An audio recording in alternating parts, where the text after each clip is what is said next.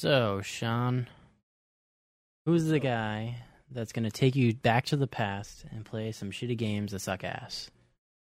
Angry video game nerd. Yes. Oh, yes, it is. Just caught my eye up there. That my beautiful framed photo. signed photo from him. Yeah, because I remember you showed me the other time I was over Mm-hmm. that game that makes people kill each other, or that game that sucks. Oh, yeah. I forgot what the name of the game was, but it was like one of his more recent videos from Halloween. Where that was hilarious. Yeah, where it was in like an arcade cabinet that was like never seen by anybody in the government conspiracy had thing. like a war Basically games, a creepypasta. Yeah. I don't know if it was War Games, that 80s movie kind of felt like with Matthew Broderick. That movie. Yeah, except more like almost like you're being possessed at the same time. I don't know, so it was more funny.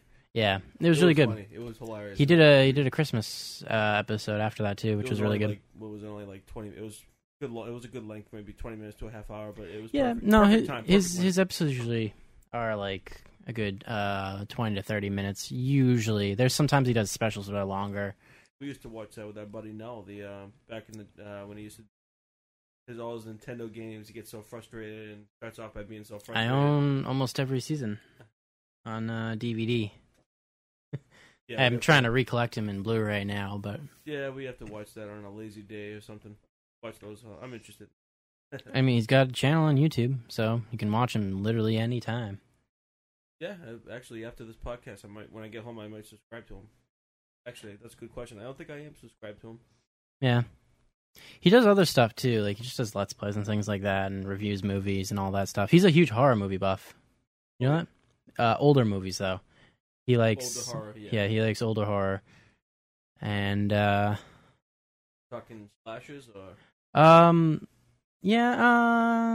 kind of. He's really big into, like, literally, like, the old 30s and 40s stuff, like Frankenstein, Dracula, The Mummy.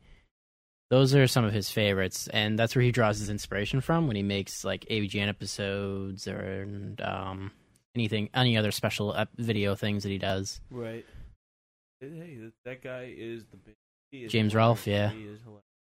He's pretty good. Him right up there with that headset. What is that? I can't really see. It's kind of in the dark. That Nintendo controller, or what? That's on him. That he's holding to our right. Yeah, he's holding all sorts of like Nintendo stuff.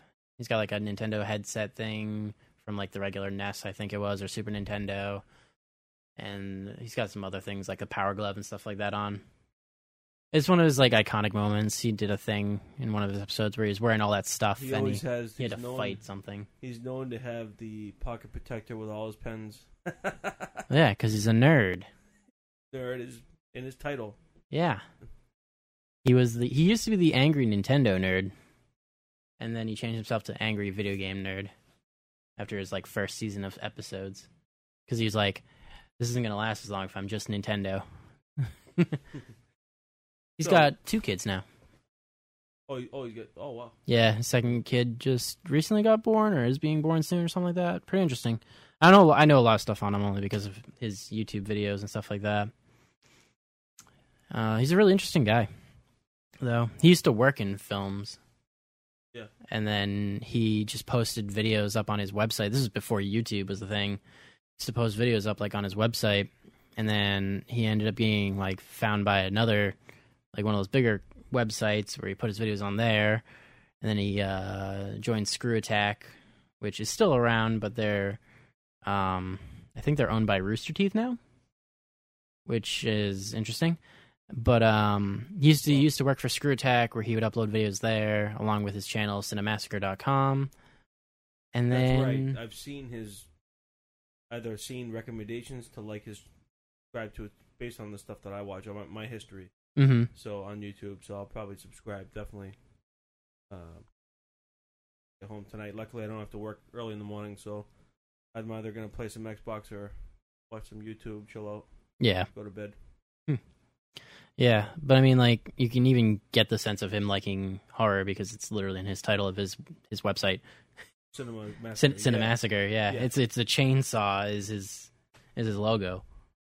Yeah, this guy definitely right up my alley, and it's funny because years ago we used to watch them with our buddy Nell, and now, holy crap! It's like, wow, how am I not subscribed to this guy after all these years? And Yeah, you might like his reviews on older horror movies and stuff like that.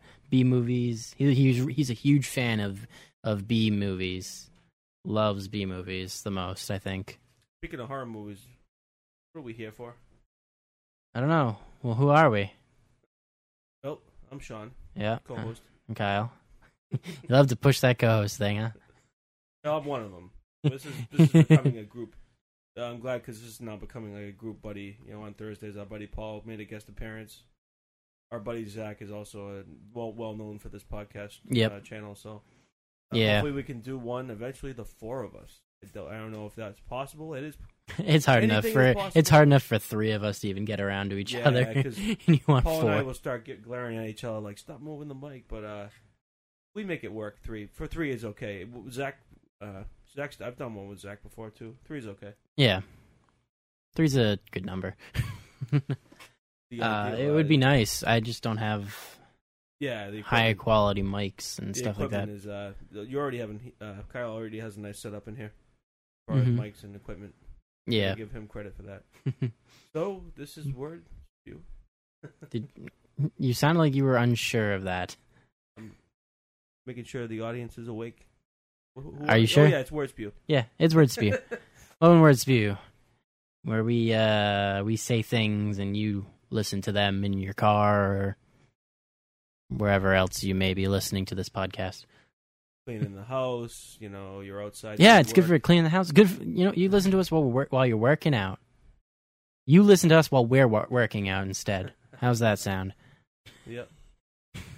So speaking of horror movies, I finally convinced Kyle because I'm a huge fan. Obviously, Kyle is too. But this is his channel, his podcast, and he agreed to do some horror. Talk a little horror tonight. So we're going to pretty much be covering, by decade. We're going to talk about some back in the 19th, 20th century horror, some gothic horror. Then we're going to move all the way up till current day, basically, yeah. And then we have a nice discussion in a plan. We have a planned discussion at the end for you guys, based on our opinions on certain topics. Don't want to spoil anything, so some certain ideologies in the horror genre. Yep. So we hope you guys stay tuned throughout the whole podcast, and thanks for listening in. But I guess we'll start it off, Kyle. Yeah, so I'm just going to start you off with a nice little bit of history.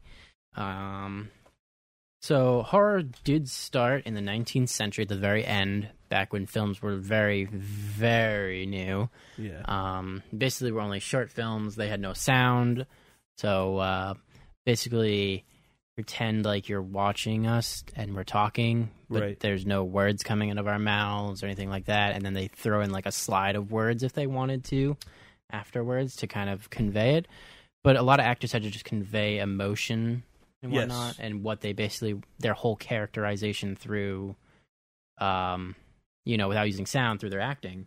I don't know if it was a scene in Dracula or one of these gothic vampire movies. The facial expression, you have to give these guys credit, because starting out, like Kyle mentioned, no sound, so there's no dialogue. So essentially, these people are acting to the fullest. Yes, using their abilities to the probably acting better than any actor that acts today. So if you look at their facial expressions, all in the eyes, they're scared because of their facial expressions, the way they move, the correct, some of these horror movies back in the 19th, 20th century, that include like Frankenstein.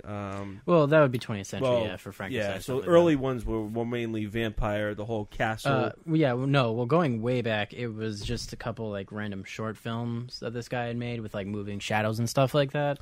Was he French, European? I don't know. His name is George Méliès. Yeah, because sorry if I'm butchering his last name, but I took a film and video course in college, but I can't remember. He started in like the 1890s and early 1900s when he was making very short films. That he had like a series of short films and stuff like that, and he was like the first guy known to do horror. My professor in college was very tough, by the way, for that class. It was an elective and I ended up getting like some stupid grade, like he gave me a C plus or a B minus, but I felt like I was acing every paper. He was very critical on how you would write about film. Like I was no problem. I was a freshman in college. I had no problem raising my hand and contributing to the discussion because I'm obviously interested in that type of stuff. Yep. But the way he critiqued our papers was tough. Like, it's a freaking elective, buddy. It's a gen ed. Yeah. But he was good. He was good. He was good. Yeah, they just like to make sure that you're talking enough because they don't want you to bullshit your way through it or whatever, probably. Right.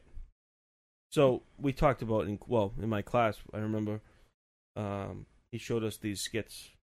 Did he go way back to like before there was sound still, or did he just start with where there was like sound in the black and white? He started where there was no sound; it was black and white. So with the skits that you were mentioning, so like original Dracula. Yep, we watched by Edison. Like there was like regular Dracula. There's like an original Frankenstein that was before the ones that everybody knows. He started with Gothic horror, I believe. Okay, so then he didn't start till like the 1930s. Yeah, because the course wasn't just about horror; it was intro to film and video. Mm-hmm. So we also covered like camera angles, cinematography. I think that's the stuff that he wanted to hear in the papers. I did touch on it, but he wanted you to break things down. Yes. Yeah. Okay. Yes, and that sounds like a typical film class. Yes, break things down by camera angles, pans. It was very interesting. Honestly, if I had, this is my first semester in college, it's probably very tough to. I think Nelson has his degree in that. Well, yeah, he has his degree in film. It is a tough subject to. You have to pay attention to detail. Like, it's very involved. Yeah. Definitely. Very involved. But like some of the other first films that come out was like the 1920s. There was Frankenstein, which is probably one of the most iconic. You know, we saw horror characters. I don't know if we used to watch. He used to pretty much. And I know it was a black and white silent film. Our professor used to pick movies that he thought were. It's obviously his class. He's a professor. He's not going by a curriculum. It's his freaking. He's a professor. He has the freedom to use his opinion on what he thought were the movies of the times, the great movies that revolutionized film. Yeah. So we started off by watching those skits. Then we watched some Gothic horror. We watched a little bit of Dracula. A little bit of. We didn't watch like the whole thing. He loved Invasion of the Body Snatchers. We did watch that whole movie in class. And he also loved a couple other movies. Is it called Invasion of the Body Snatchers or just the Body Snatchers? Invasion of the Body Snatchers. I believe it's there's also a remake at some point. But there was one movie that we watched. I'm going to have to look up because it's going to drive me nuts. But I think I missed that class. Citizen Kane. I missed it because he loved that. Our professor really wanted us to. We had pretty much for the midterm. Yeah. In the final, I believe we had 3 because we didn't watch a movie every class. It was obviously twice a week, so I think we had a discussion in a lecture one. Then the second class of the second day of the week that we had class, we watched. It was like a 3-hour class, whatever.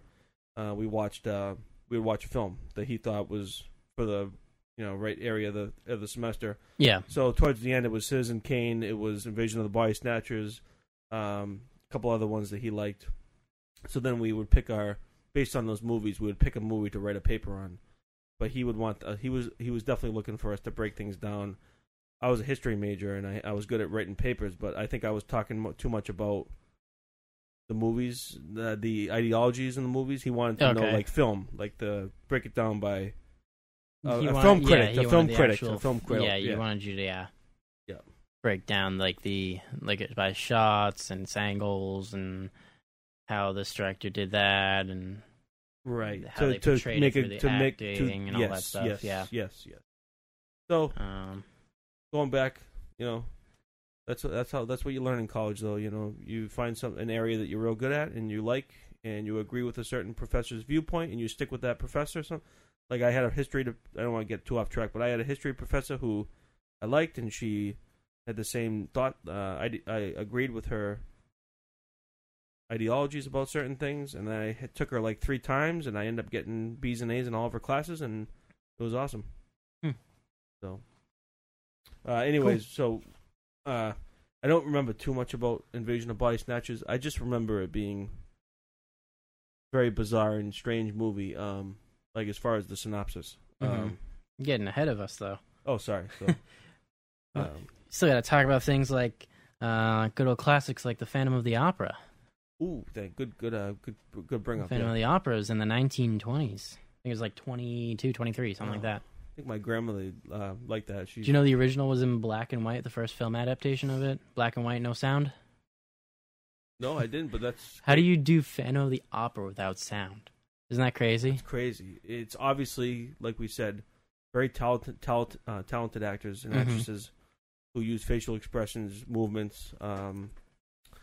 They also have a natural... I believe these people are so talented, right? Back then. Well, a lot of them used to do stage performances, so right. they would be like, they would be on Broadway or whatever, and then they would also do film. So, essentially, these guys these actors and back in the early, back in the what was early, it, 1920s? Well, this would be early, 1920s or early 20th century, yeah. So, I can, excuse me.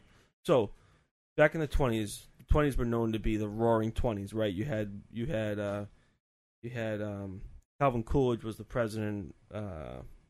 You had like Sean busting out all the history. So you had like these. So I forget. I don't want to talk too much about wars and stuff, but that's not what I'm here to talk about. But people wanted to be entertained, and in that time, you would go to an opera house. You would go to not a club, but you would go to essentially back then you would go and have fun. You go out. You would go out, and people, the economy was great. Okay, this is before the stock market crash of 1930. Right? This wasn't when alcohol was banned, right? In the 1920s, that was Prohibition. No, that was early 1900s, 1910.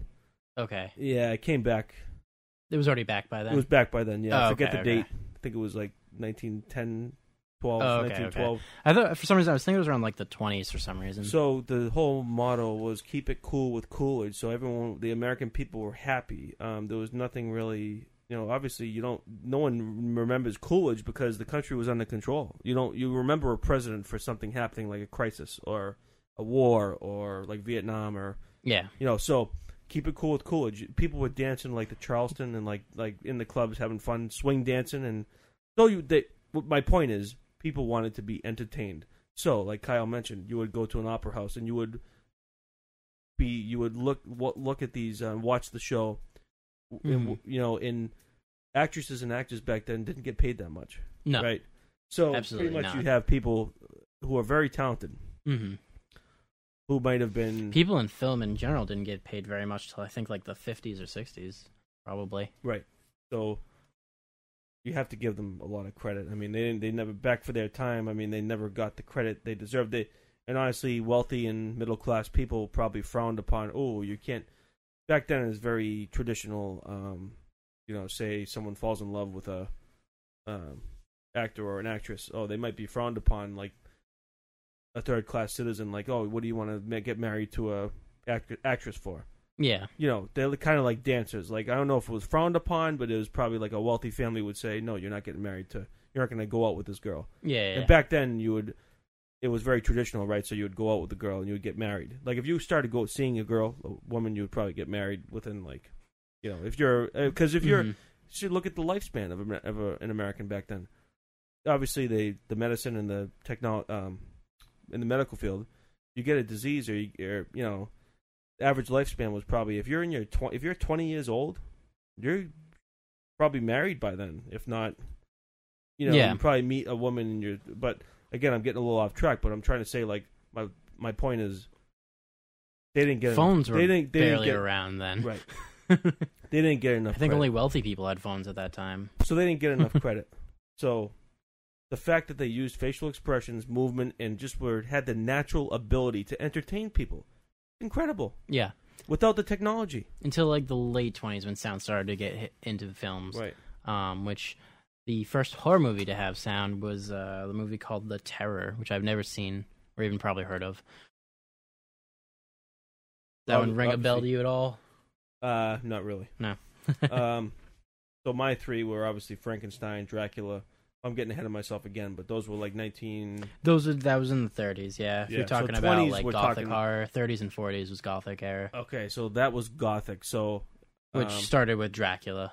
so you had the whole. So now, if you, before I move on, did you want to mention anything else about the 20s? Because that's so incredible. How I'd like to focus on them a little more because I can't give them enough credit. Like I Yeah. don't know if people realize when you probably, unless you take a class in film and video, or I just know because I have a history degree, but I don't know that much about it. But you got to give these because I just know the time. What the American people were, I know like the basics. I don't know exactly what they were up to, but Yeah, obviously it's the before- day-to-day life is what you don't really day- know.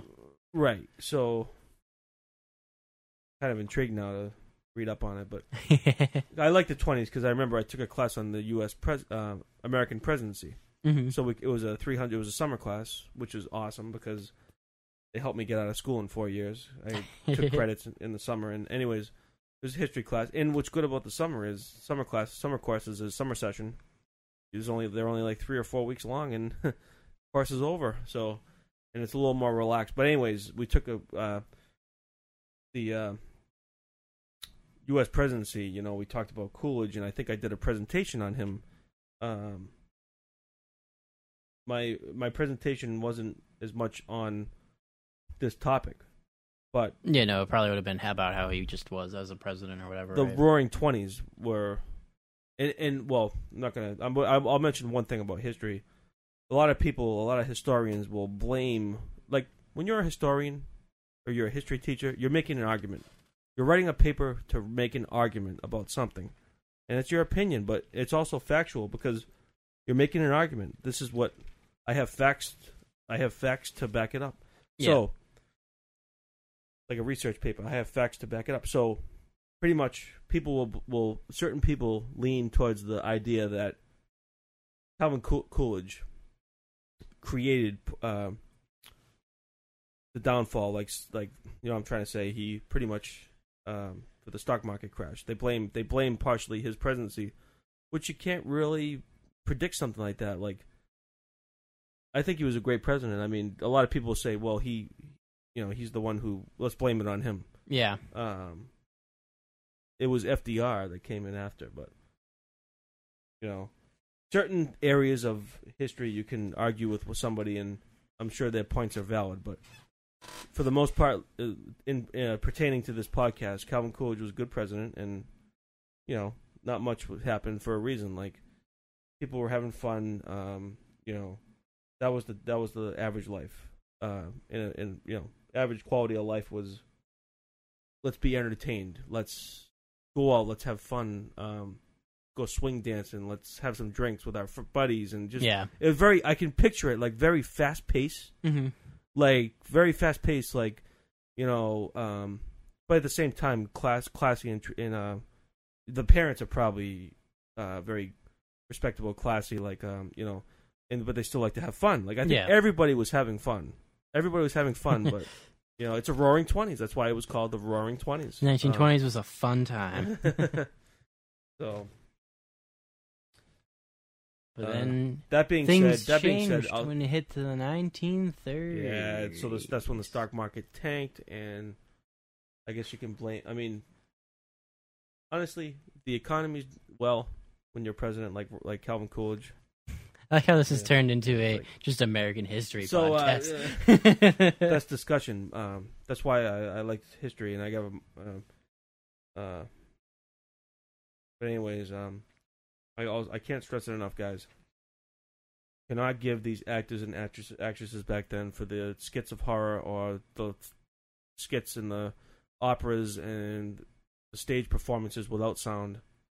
They never got the credit that they deserved.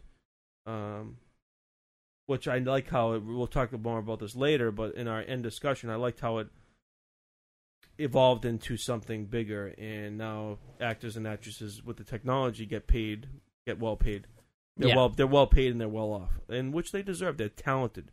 They are talented individuals. Well, a lot of money gets pumped into these dang movies, so yeah, obviously it makes sense.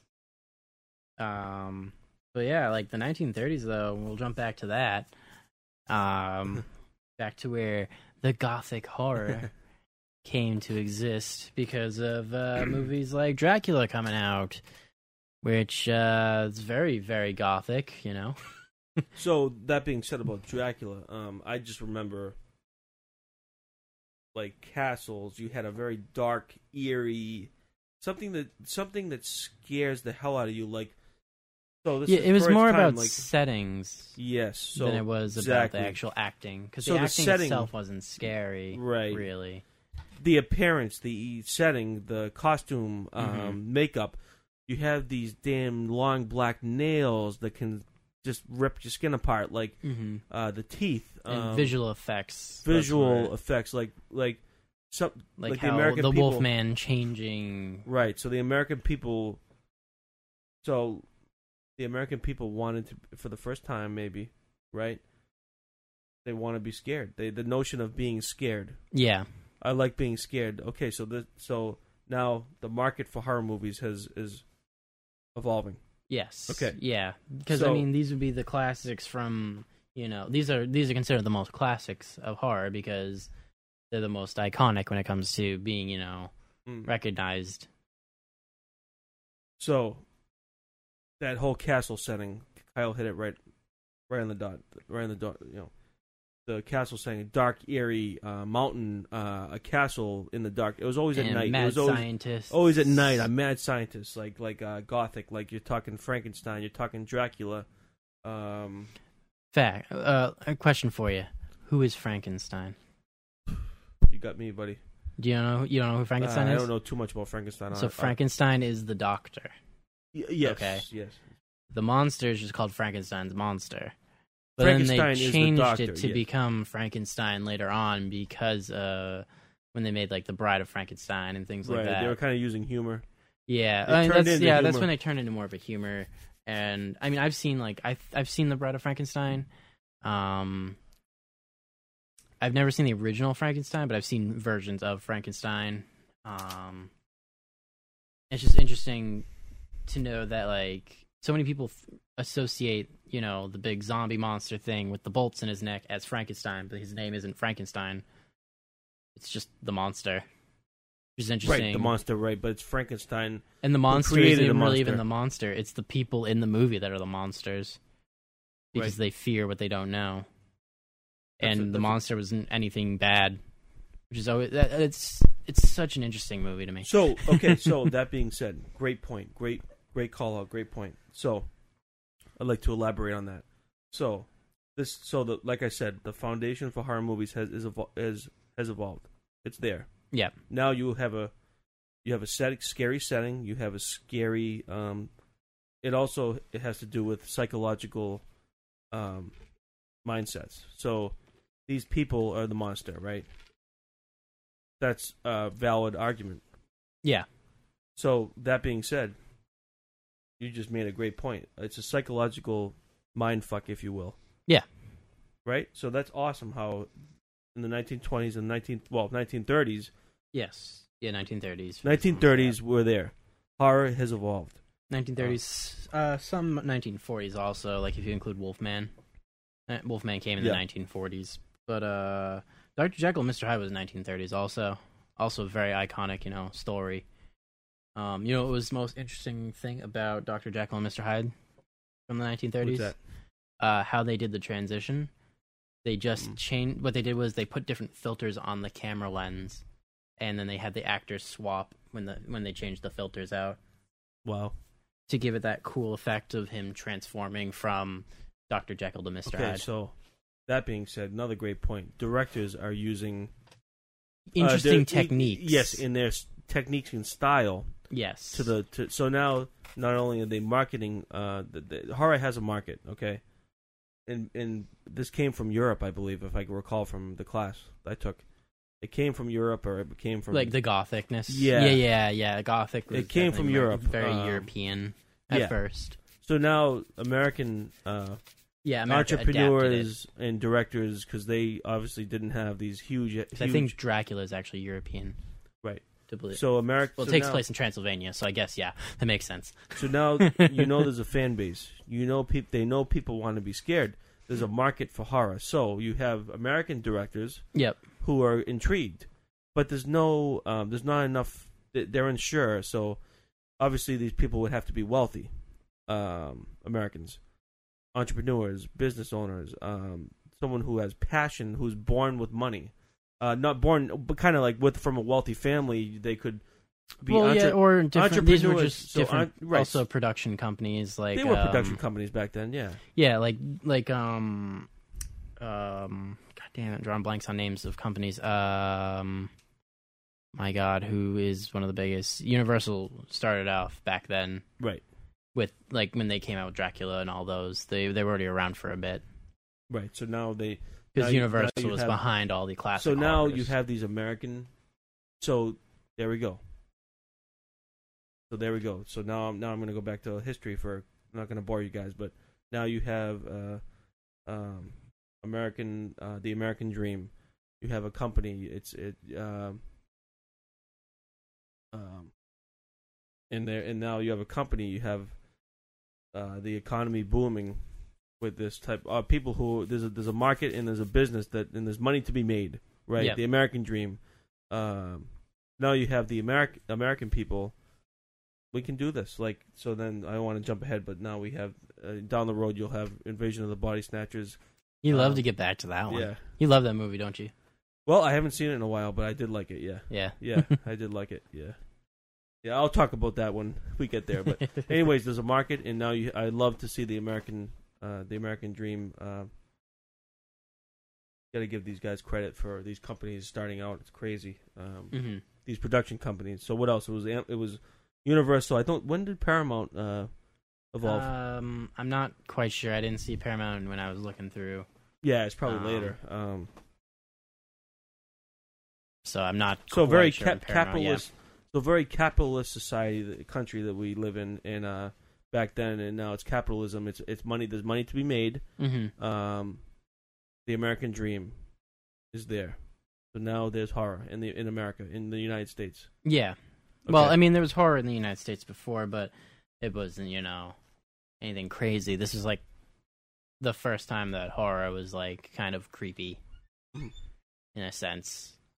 Right.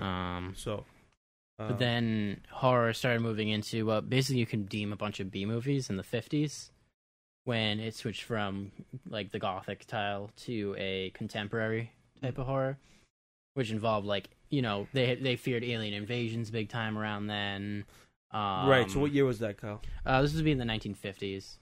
Right. So I don't have too many notable movies to say because there's just so many B movies that came out around that time.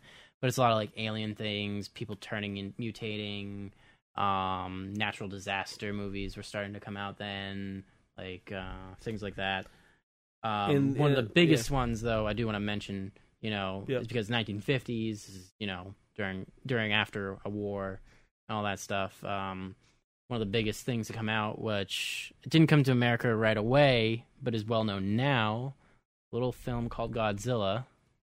Which is all about nuclear warfare and the fallout from it and mutating from nuclear warfare, because that's what Godzilla is. He's a creature. So keep in mind, this is post World War II. Yes, this is post World War II. So things were changed to be more of a fear the things of times that could happen to you any day, right? Possibly type thing.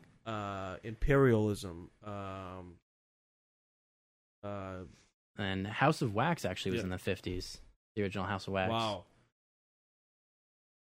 Crazy. And then one of the most other ones is, The Incredible Shrinking Man, which is all about, it's all about like a fallout from war and all that stuff, and having to basically be isolated from other people and things like that.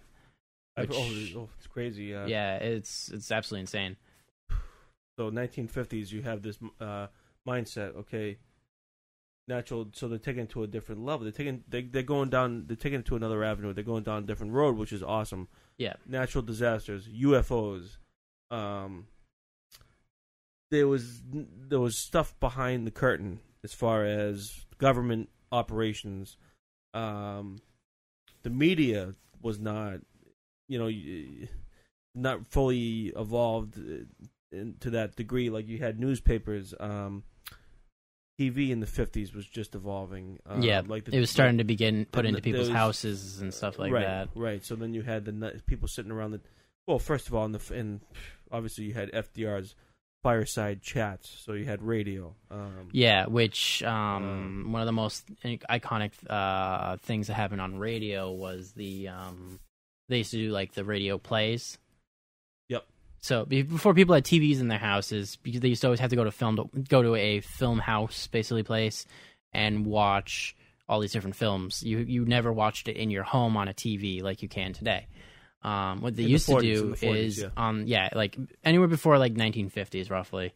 What they used to do was people would listen to the radio and they would do radio play things, and they would do different types of different things during the day, where you would hear different like radio stories and things like that. And one of them was War of the Worlds. Right. Which people thought was an actual alien invasion because some people missed the beginning part. So they were hearing it and they're playing it like it's a news thing with the aliens attacking, the city and whatnot. And people were believing it because, well, there's no internet, so you can't check. Right. And it was just the radio, and it freaked them out. Right. So that's awesome. That's an awesome point. So that blew. I remember that blew our mind. That blew everyone's mind. It didn't blow my mind. I wasn't around then. It may have blown yours, but not mine. That's crazy. So they did believe it, and they thought there was an actual invasion. Yeah, because in that time, it was very thought plausible at any time they could be attacked by aliens and stuff like that. Because that's when those types of movies were coming out. Also, so War of the Worlds. What do you think of the remake with Tom Cruise that came out right? It's not that great of a movie. It's not a good movie. So. All right, so great bring up about the radios. What that pertains to horror. I mean, so now okay. Back to what I was trying to say about the whole mindset of the country when the horror. So on the TVs were evolving. Yep. The media was not full like radio. Had radio and newspaper. So. The government, there was, always stuff behind the scenes. Like Area 51 was probably what's the government doing? Like people, obviously, college kids, and in the 50s, like Eisenhower was the president, but drugs were very big around that time. So yeah, well, not as bad as the not as bad, but they were starting to get pretty big. So Eisenhower's the president. There was a lot more drugs that were also legal still then. You have a Q-tip president, if you will, great president, a war veteran, a war hero. The baby boomers are starting to come. So but you have these kids growing up. The parents are old school, very traditional. Eisenhower's our president. He's our war hero. But what I'm trying to say is, what happens? People are probably raising questions about what's the government doing about, college students sitting around either doing drugs or drinking and sitting around spitballing about UFOs and what's going on in Area 51. What's the government doing with this? We're nervous about overseas. Asians like from World War II. What's going on back there? What's all these questions? Yeah, a lot of propaganda stuff. Propaganda, correct. So that made it scary. So then the production companies and directors cashed in on, Invasion with the Body Snatchers was one of them. Like that was the 50s. I didn't see that one. I think it was 50s. The original. I might have seen it. Might not have. I don't know. There wasn't too many movies that they actually noted in my research on it. It was just a bunch of like. I'm gonna look it up right now. It was just saying how big that time was. Like the Incredible Shrinking Man. Stuff like conveying just atomic war. Oh, really? And things like that. 56 was the first one. Okay, so it was like black and white. Okay. You had sound.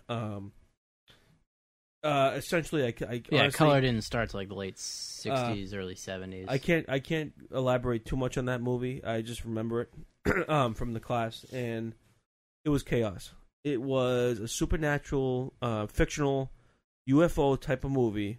You had people you had a quiet suburban American town in the 50s, right? You had a downtown area, and I just remember there was an event that happened, whether it's supernatural or obviously it's fiction, supernatural, UFO type of science fiction. The people are cloned zombies, kind of by a. Like I said, I can't remember the whole synopsis of the movie because it's been so long, but I just remember that scene in the downtown area in the 50s, perfect suburban American town in the 50s. Mm-hmm. And people are trying to get away and escape from everybody driving their snatchers. Ford cars and right. So the body snatchers, they're trying to escape. You know, they're attacked. They're slowly attacking, kind of that Night of the Living Dead type of slow zombie type. Oh, their bodies of snatchers are coming in to get you. Like, we need to get away, and they're fighting to get away from the damn whole population that's coming after, like, the core group of survivors who are trying to they're still alive. They're not snatched yet. Mm-hmm. Then their body hasn't been snatched yet. So, great movie. 1956 it came out. Great cinematography. Like, there's a reason why our professor wanted us to watch the whole movie, because that's his style. My professor was that's a film class for you. The camera angles, the pans, the cuts, the cinematography was awesome. Yeah. The acting was good too for a horror movie back then. Yeah. Cool. Yeah, I've never seen it, so we'll have to watch the at some point. I mean, but any last thoughts on the 50s? No, thank God for the interstate highway system. No, that's about it. All right, cool. Yeah, that's all I've got for the 50s. We're gonna take our nice little short break. Yep. We'll come back. Stay tuned. We'll be back with. We'll be starting with one of the most famous of them all. Leave you guys to think about who that is for the next minute or two, and we will see you when we're back from the break. See ya. Hey there, everybody. This is Kyle. I'm just going to interrupt the podcast for a moment here, and just want to plug something. Over the next few months, we will be using a survey to get to know you guys, the listeners, you delightfully insanes, a little bit better. These surveys that you can take, you only have to take one of them. One of them is a normal survey where it takes like 5 minutes, and the other one's like probably like 2 or 3. Anyway, to find those surveys, all you have to do is go to soundcloud.com/K2Z Films. Or if you're on YouTube, you can go right down to the description down below, and it should be in there for you guys as well. Anyway, please enjoy the rest of this podcast. Welcome back. Yeah, we are back. I just cracked a fresh Harpoon Fresh Tracks. Really good. Not sponsored. Not sponsored. Just a fan of that beer. Really good. I'm a beer snob now. I enjoy my 2 beers and relax and go to bed. What year were they founded in? 1986. 86. I was really hoping you were going to say the 60s, so we could have segued into that, but I guess not. Well, we're into the 60s. I hope you guys are having a good time, because we certainly are. We're going to talk about some 1960s horror. Do you want to start with the grandfather of slashers? Yeah, we'll start with, I don't forget his name. He's not, this guy really isn't well known at all. Well, I would say the grandfather was probably one of the most well known. Alfred Hitchcock. Yeah, you may have heard his name once or twice before. We'll start with Hitchcock. I mean, he technically isn't the first guy to do, I guess, like, type of slasher, but he mastered it. But he was the guy who basically made that whole genre like a thing. If you he did a phenomenal job. The first one to actually nail it right, the suspense factor of it. So the fact that he didn't use it was black and white. Like Psycho was in black and white in 1960. Yes, originally he did do the remake in color, but it wasn't the same. Wasn't the same. So you didn't have any gore. You didn't have any blood.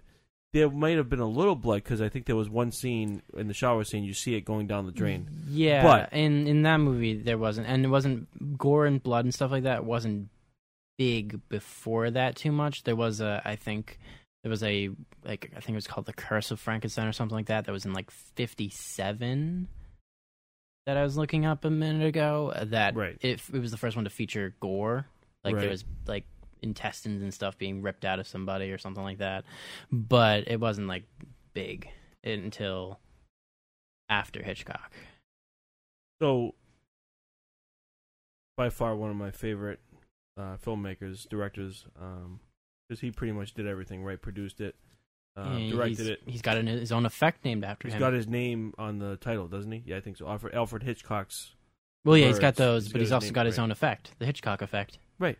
Which is one of my favorite effects. I love that way of doing that. I'll be honest with you, I don't know exactly if you jog my memory on that. So you don't know what the Hitchcock effect is? Okay.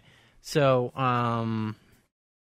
you know, in any movie where all of a sudden you see an object getting further away or closer, and then the scenery behind them is getting further away?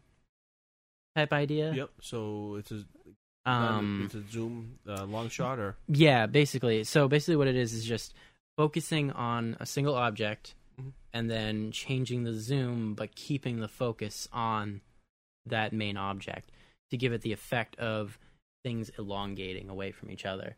Like in Halloween when he's watching them from the shrubs, from the bush.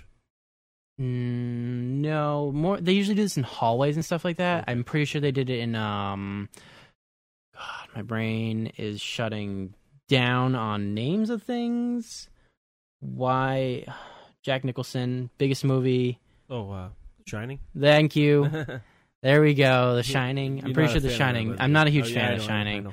I have to watch it again now that I'm older and maybe I understand it better. Yeah, we can watch that. But in The Shining, I'm pretty sure they've done that. They did that effect at least once or twice, where you see the object and then the hallway kind of either gets further away from them or something like that, but they're not really moving. Right. That's the Hitchcock effect. It's hard to explain it. Yeah, unless you see it. Yeah, if you want to get a better idea, just Google the Hitchcock effect. It's super simple to. Right. The concept behind it is simple, but it's such a cool. It's one of my favorite effects ever done in any films. That's an awesome. Whenever they do that effect, that's an awesome effect. I love it. It's so cool. It's so simple to do too. Anybody can do it with a camera. So I'll start with Psycho. Okay, obviously, the well-known Psycho. So. You have Janet Leigh, which is Jamie Lee Curtis's mother, right? Yep. Who played the main role. So for that time, now we'll keep the trend going about the time. It's 1960, okay? Yes. Very traditional mindset. Respect for your elders. These type of risque like sex scenes, like in Halloween, and sex scenes and nudity came later. This was not. So the opening scene, they're having a little affair in the hotel room, and there's risque, references. He had the balls to actually put that on film. One of the first ones, okay? Now you have that opening scene. They're obviously on a lunch break or something, and they're in a hotel room, okay? You see like a little, risque scene. And then it jumps into, she's obviously running from somebody. She comes across money, and then she's at the hotel trying to cover up. She buys a car. She's actually rushing the salesman to buy a car. She gets pulled over by the police officer who has those thick aviator sunglasses, and I love that shot. Sean loves aviators. And he's just looking at her in the car like, is there something wrong, miss? You could tell the cop has that gut feeling like a cop should. There's something wrong, miss? Like, he knows there's something wrong. Yeah. She's sleeping in this is a 30-year-old, early 30s, maybe mid-30s young lady who's sleeping in a car on the side. Like, it's the 60s, it's the 50s. That really didn't happen. You usually had your husband or your family with you. Mm-hmm.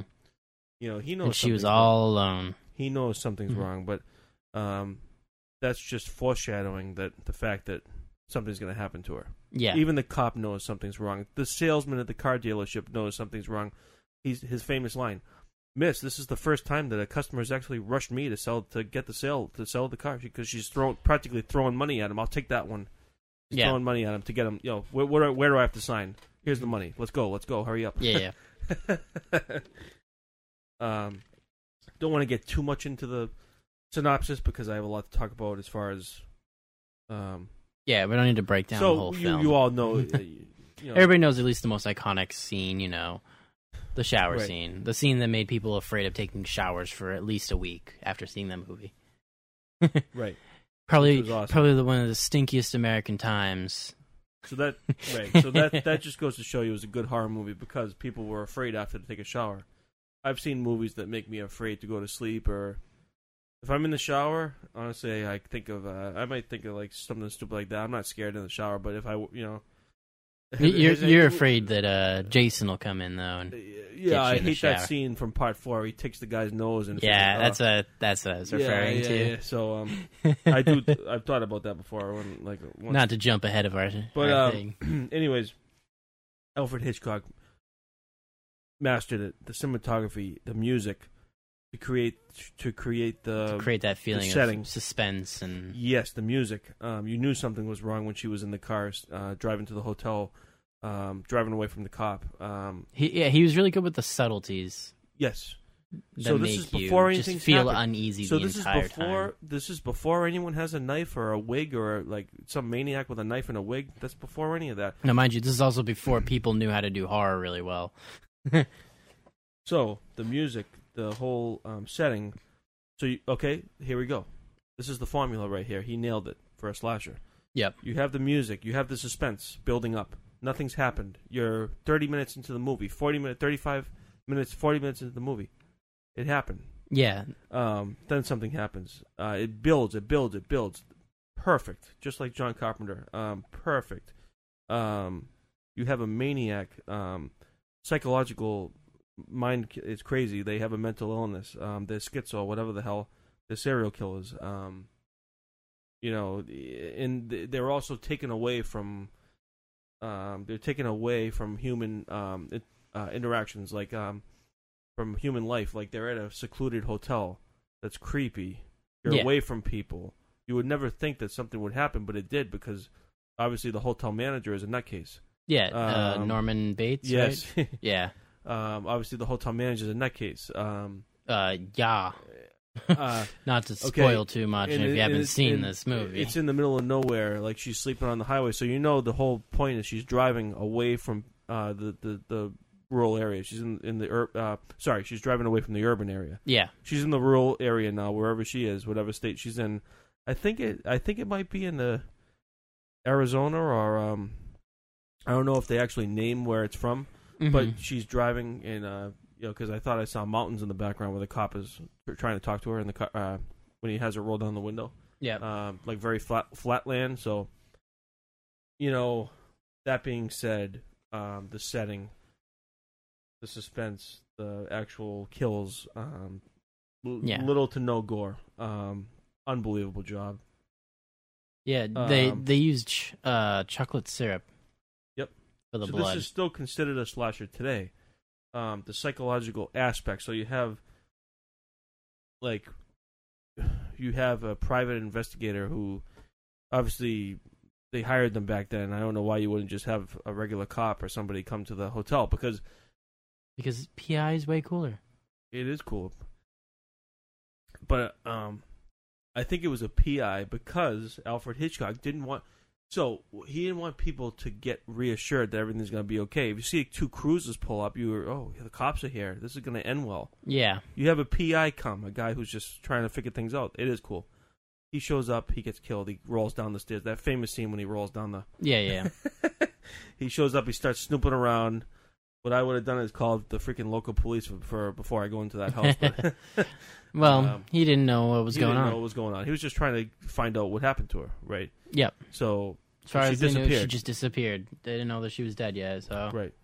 So and then you have the whoever the heck he is, the guy, the boyfriend, right? Or I don't know. He shows up at the end with they go to the sheriff and end up after everything. He rescues her. He comes in at the very end when Norman Bates is in the basement trying to put on his little outfit there. Yeah. Oh, Jesus, crazy. And then you have a psychiatrist and a sheriff and a cop, and they're all in a room talking about the mind and what happened in Schizo and exactly what's going on. And it's crazy because you see him just sitting there in the cell after, and he's just looking into nothing.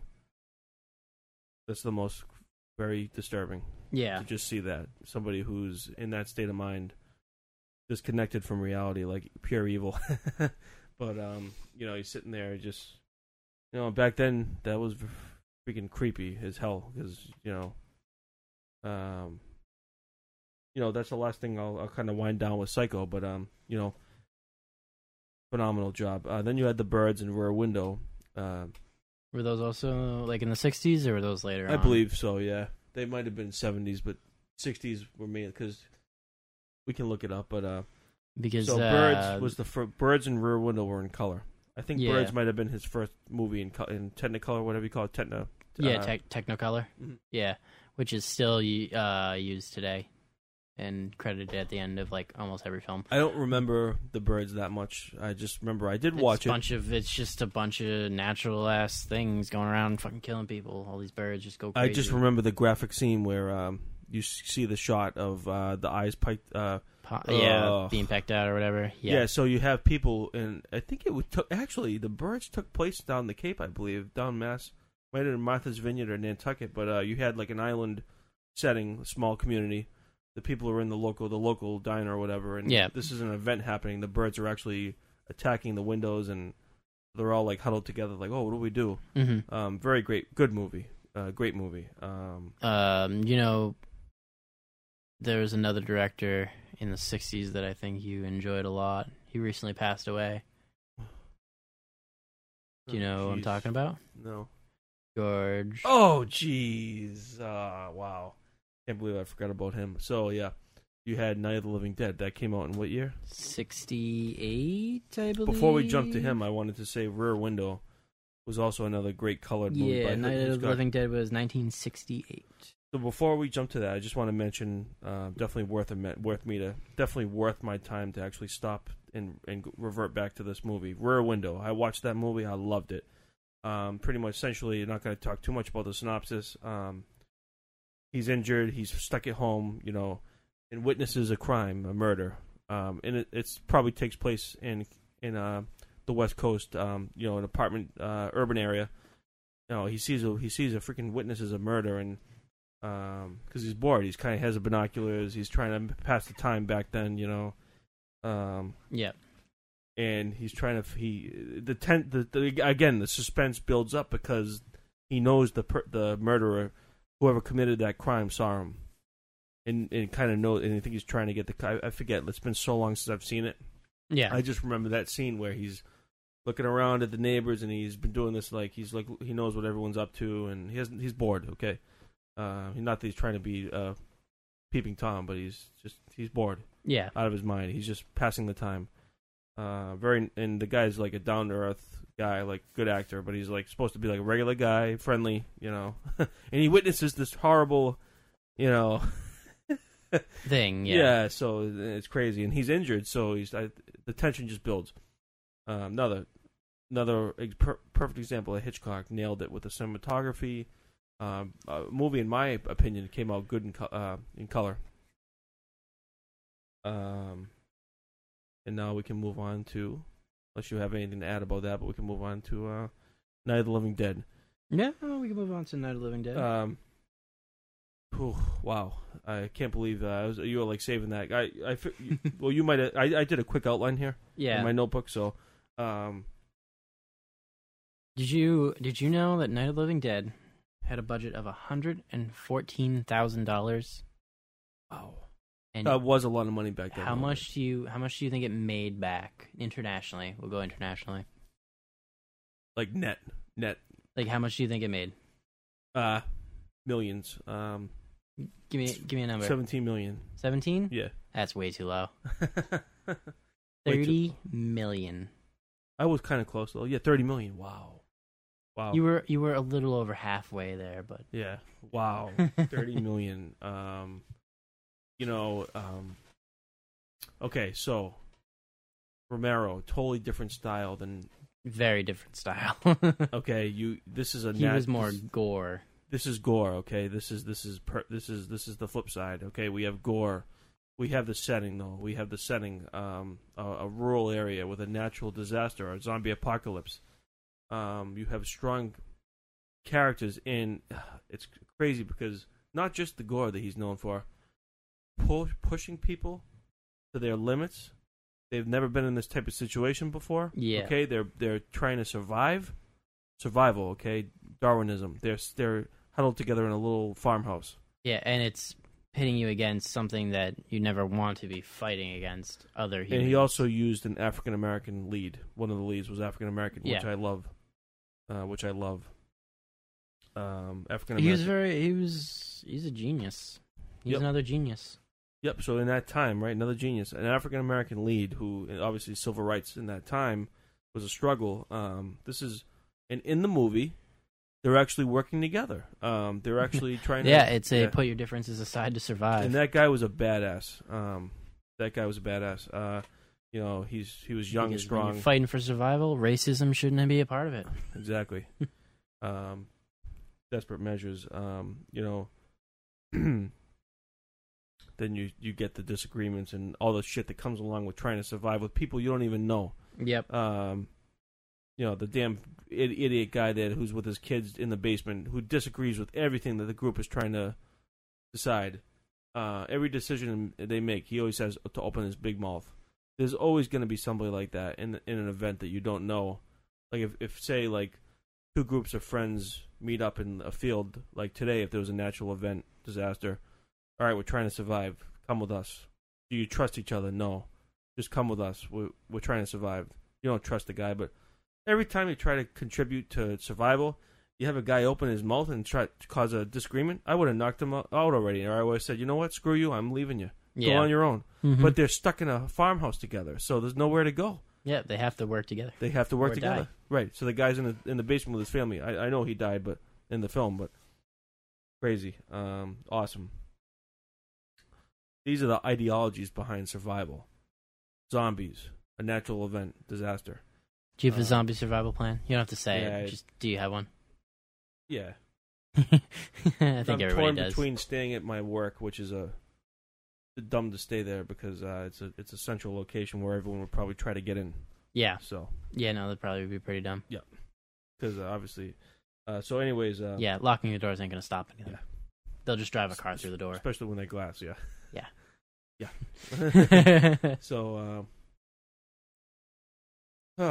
So what else to say about Night of the Living Dead?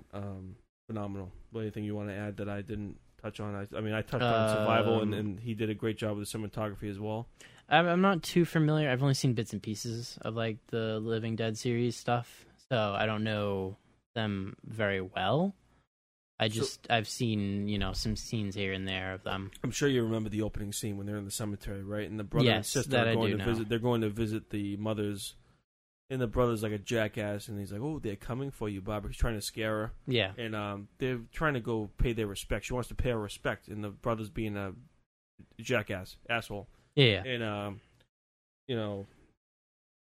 he ends up dying. But that's a he's perfect at putting that on the screen. Like this is my life. Like I'm disagreeing with my brother. It's so sad. I'm going to try and pay the family member probably just passed away. Yeah. Or recently. They're trying to go pay their respects, and the brother's being an asshole. So there we go. There's a situation where, but then he gets attacked, and she realizes, wow, they just got my brother. So now she just lost another family member. So Yeah. she's not only is she hysterical, but she's gonna try and survive. So she has to pull it together. Yeah.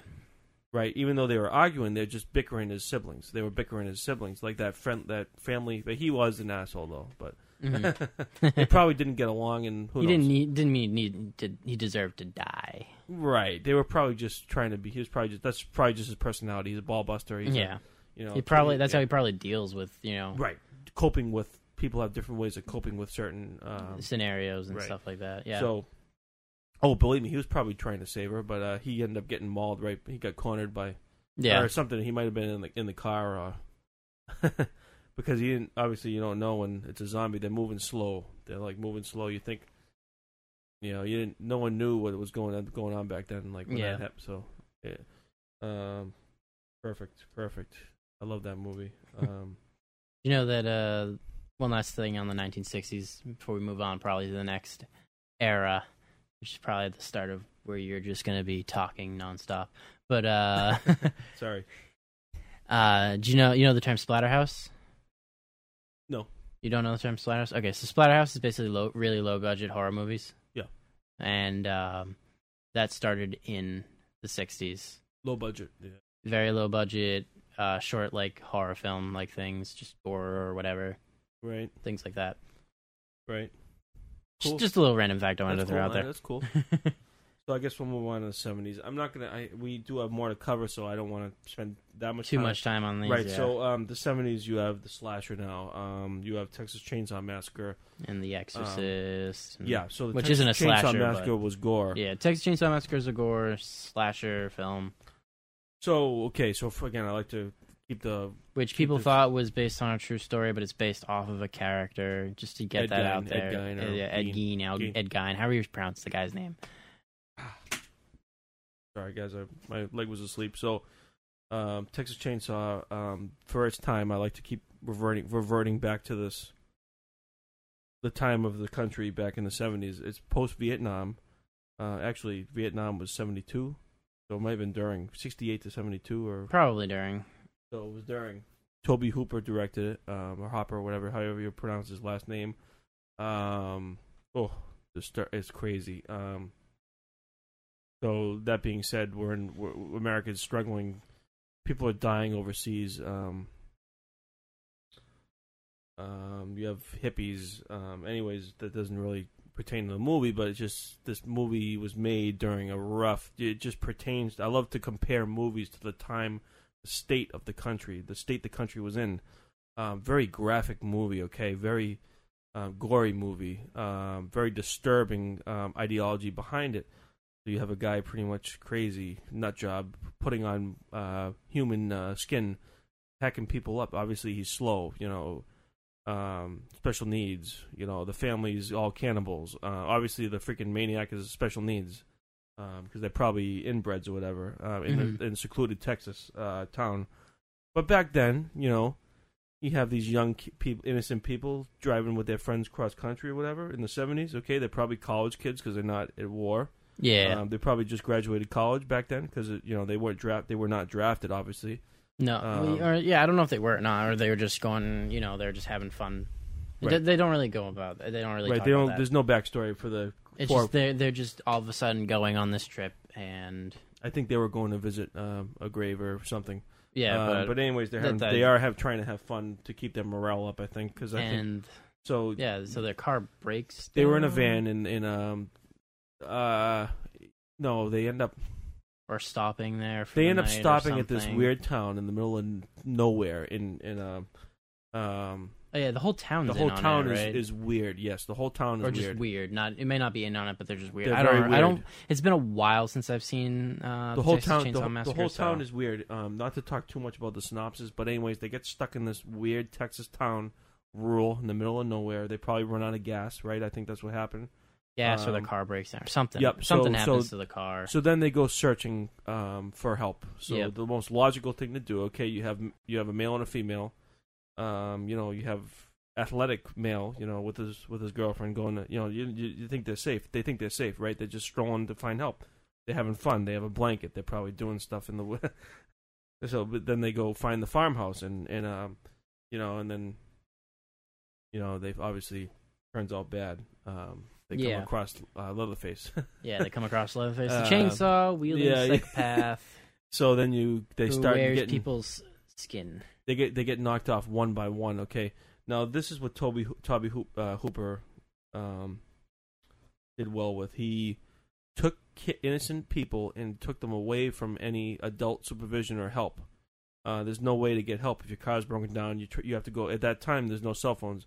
You have to get help. Let's go look for a house. Look for a house. Use a landline. Use a landline and get help. That's the most logical thing to do. And they end up stumbling across the crazy family, the cannibals.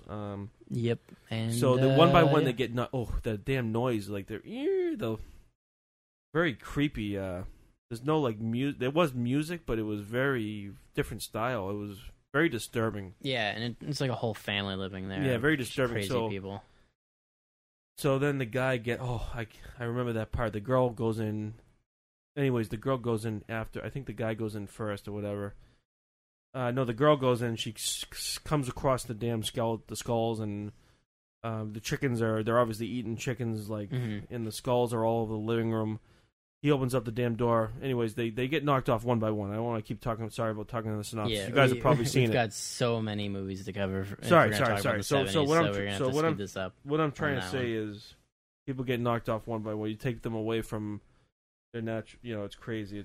That's what makes it scary. Is they're trying to get help and it's not going well. It's took a turn for the damn worst. Mm-hmm. Very drastic, bad, very bad, very bad. The guy freaking finds his girlfriend, and he's so can't believe it. He ends up finding her on a hook or something, and then the damn guy comes out and hits him like a freaking on the head with a hammer or something. Yeah, and you can see the body twitching. And there's a lot of gore and all that. You can see the body twitching because I think he hit him in the temple with a hammer or something. Yeah, and then he just starts freaking going to town. Oh. Mm-hmm.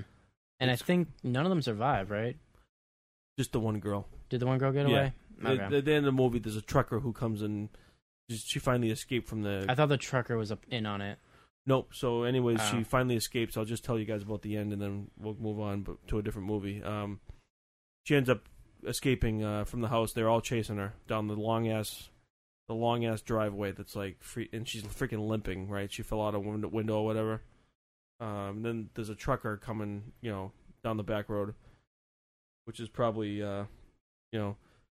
he stops and he sees the freaking maniac with the chainsaw, and he actually helps her get in the truck, and they lock the door, and he's going like this, trying to go against the metal door. Mm-hmm. Trying to chainsaw the car, the door, yeah. And then he ends up getting out the other side. She gets out the other side. I think he's trying to defend her, and then she jumps into a truck. I think then another truck slows down. She jumps in the back of the truck, and he's chasing her. And when and then I don't know if the trucker survived or not, but anyways, she jumps into another truck, and you see him doing this dance, wielding his chainsaw because he knows that she's gone, and he's frustrated, and he ends up getting stabbing himself, I think, with a chainsaw in his leg. Yeah. So he's limping a little bit, but the guy is freaking obviously retard strength, if you will. I not want to mess with him. So then, we have a few other movies. Hills of Eyes, we don't have to talk too much about. Yeah, Hills of Eyes, same type of suspense, which is kind of like an atomical, disturbing, fall off thing, very with disturbing mutated people and whatnot. Yeah, I'm not going to talk. And they're cannibals, I believe, as well. I'm not a huge fan. The remake features some pretty graphic things. I'm not a huge fan because it has to do with some. I don't really like that graphic rape, taking women and getting a hold of them, and there's no male to defend. It's disgusting. Yeah. That's disgusting. It's a very graphic. That's disgusting. Shocking film. There's no other friends to help out or anything like that. Then they capture them, and that's disgusting. And we also have The Exorcist, which was a huge, movie. Obviously, we have Halloween, which I already talked about in other different. You guys know. Yeah, we've talked enough, I think, about Halloween in the past. You have Last House on the Left. With another disturbing graphic movie. So then we have all these movies slashers in the set. We have these, not a lot of them, but we have these movies that are very graphic. Okay, I think they were very graphic in the 70s. That resembles the time of the country, like I said. But then you have these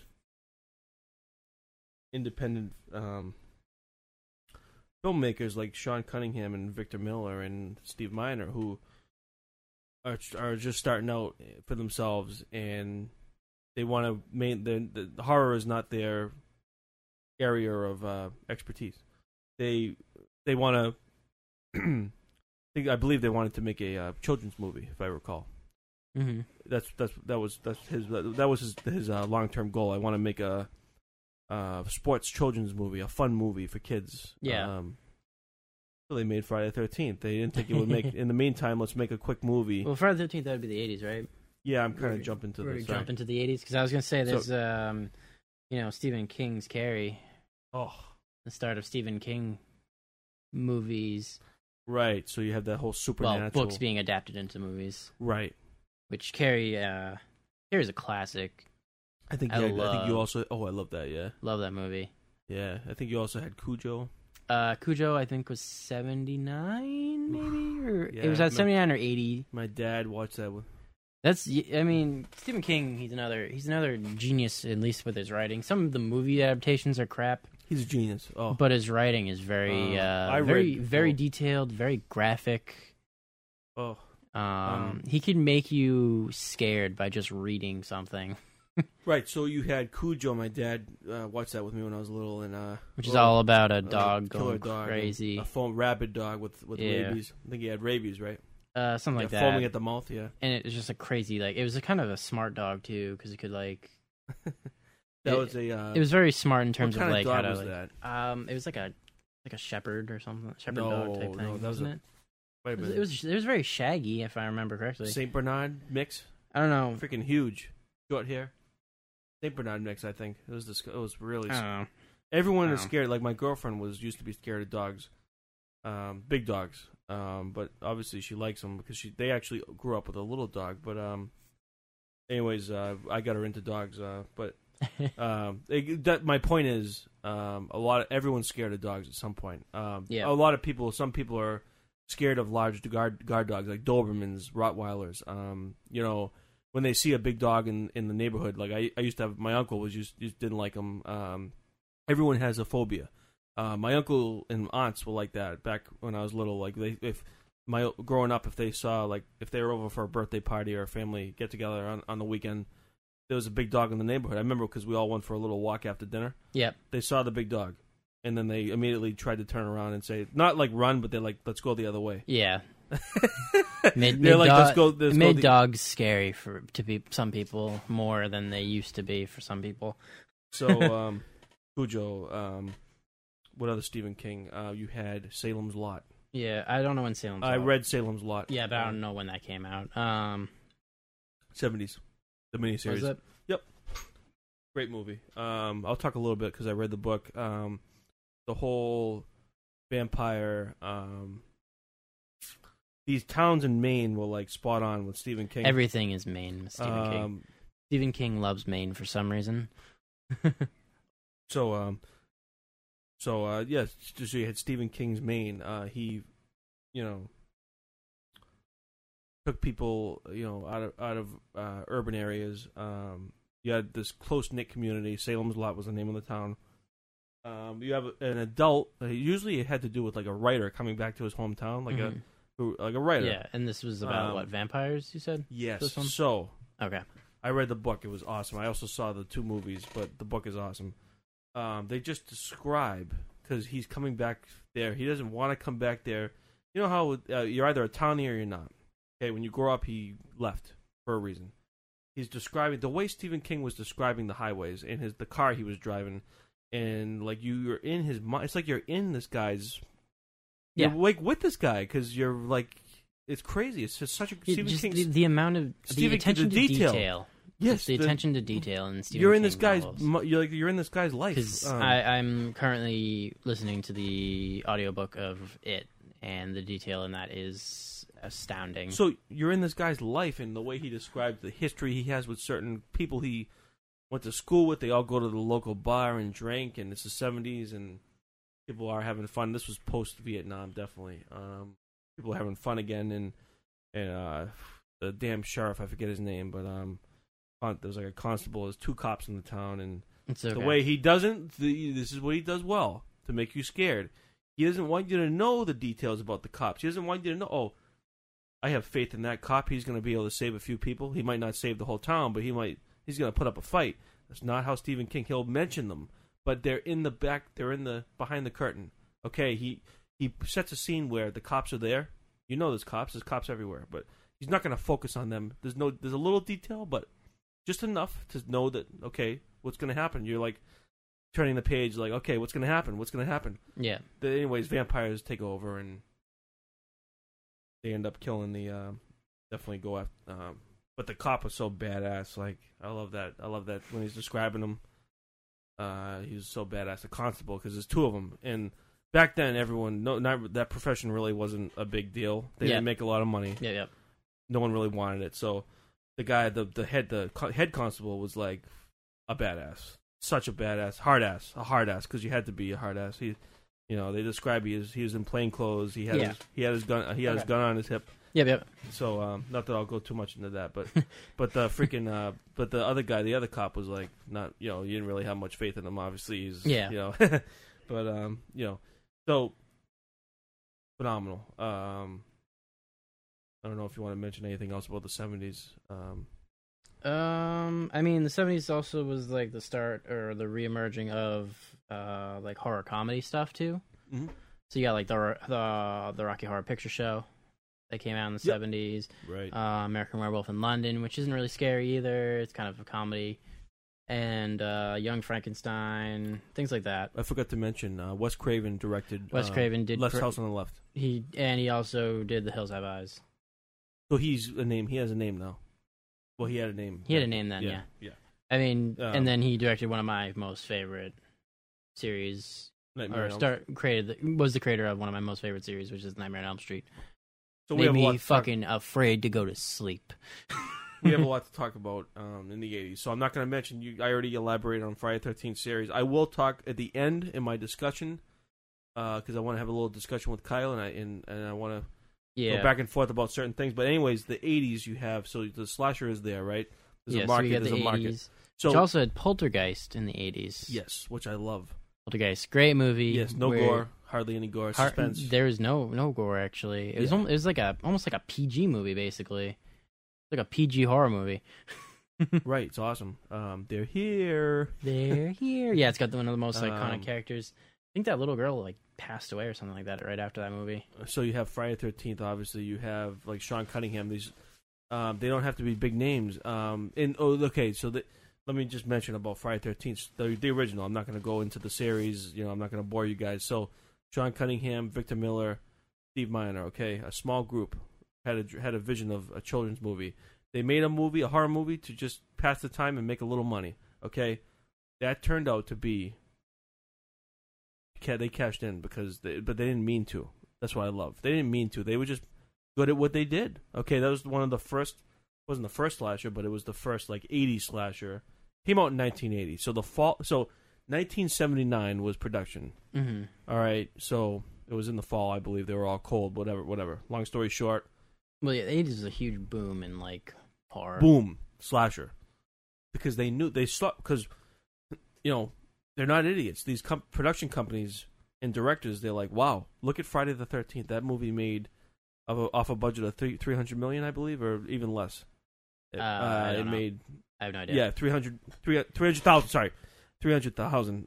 It ended up making you look it up on IMDb or website online. It's crazy. Millions. People loved it. Everyone. It was the time where landlines, communication. Have you seen? Go see Friday the 13th, and it was the first slasher, gore. Very disturbing at the end. It's kind of like obviously the mother's a nut job, schizo, talking in her head to her son, the drowned, killing people, and go see that. I bet people leaving that theater was so freaked out a little bit, holy crap, that was crazy. I'm sure there were a few kids that weren't allowed to go to summer camp. I'm sure there were kids that didn't want to go to summer camp because of that. I don't know if kids really were watching that. Right. I mean, you probably had the few that would sneak in. You had Sleepaway Camp and these camp movies that came after it. But anyways, long story short, we're trying to say that started for guys that didn't do it on purpose. Then you have the 80s boom. You have people who say, wow, look at how much money that they want to cash in. They want some money. They want to cash in on the slasher. So they make these low-budget movies like Slumber Party Massacre. These ones that really just use the formula. But not well. It was the same thing over and over, which is very weird, very not really entertaining unless, I watched a couple of them, like Slumber Party. It was really the guy's with a very disturbing. He's with a drill, whatever. But anyways, these damn movies are booming. And you have Hellraiser, you have Leprechaun was towards the late 80s. You have Nightmare on Elm Street. So I know Kyle wants to jump into Wes Craven again. Phenomenal. Creates a new type of slasher. It's not a serial killer in the woods. It's stalking the teenagers from like Halloween, stalking the babysitters. No. It is a suburban town, okay, And it's a slasher film. and it is. So he takes a couple areas of the formula, and he elaborates on it. He twists it into something new. Takes a couple. Correct. He twists it into something new, which is what we love. People probably loved it because It is innovation on So, obviously, where can we start? It was just a great movie. So you have a different. Obviously, the synopsis we're not going to talk about it. You've probably seen it, but it was just new. The fact that it was new, and it was something that everybody does. Everybody sleeps. Everybody sleeps, and you can only fight not sleeping for so long. Like you could tell they're trying to drink coffee, they're taking pills, whatever. They try to keep you up. You can avoid other things like Jaws. You're afraid of the water. Don't go to a beach ever again. Oh, we didn't mention Jaws. That was 70s. But we're okay. Sorry. They know about it. Yeah, we don't have to mention every single movie. We're talking about the eras, not every single movie that came out in those eras. Jaws. You're afraid of Jaws? Okay, don't ever go to a beach again. You can live without going to the beach. If you can't even most people don't even see a beach in their lifetime. You saw Psycho and you were afraid of the shower. Okay, I guess sponge bath it up or something. Yeah, if you have a phobia, you shouldn't be going to see those movies if you get that freaked out. It's okay to be freaked out a little, but but you can't avoid sleeping. You will eventually, whether you want to voluntarily or not, you will fucking sleep. I love the backstory, okay, in that movie because it's not just a slasher. It is, but it's it's new in the backstory. So he used the setting from the formula, okay, but he created a great backstory, good young actors, up and coming. Johnny Depp's first freaking movie. Mm-hmm. Johnny Depp was in that movie. He plays the boyfriend next door. Yeah, one of the most iconic deaths. Yeah, in the damn bed. By a bed. Yeah, and geyser of blood shoots out into the ceiling. And I love the badass. Her dad's the chief cop, whatever. That guy is badass. I forget his name. Good actor.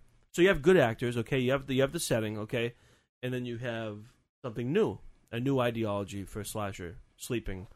This nightmare is going to kill me. Someone in my nightmare is going to he could actually potentially kill me in my dream. Yeah.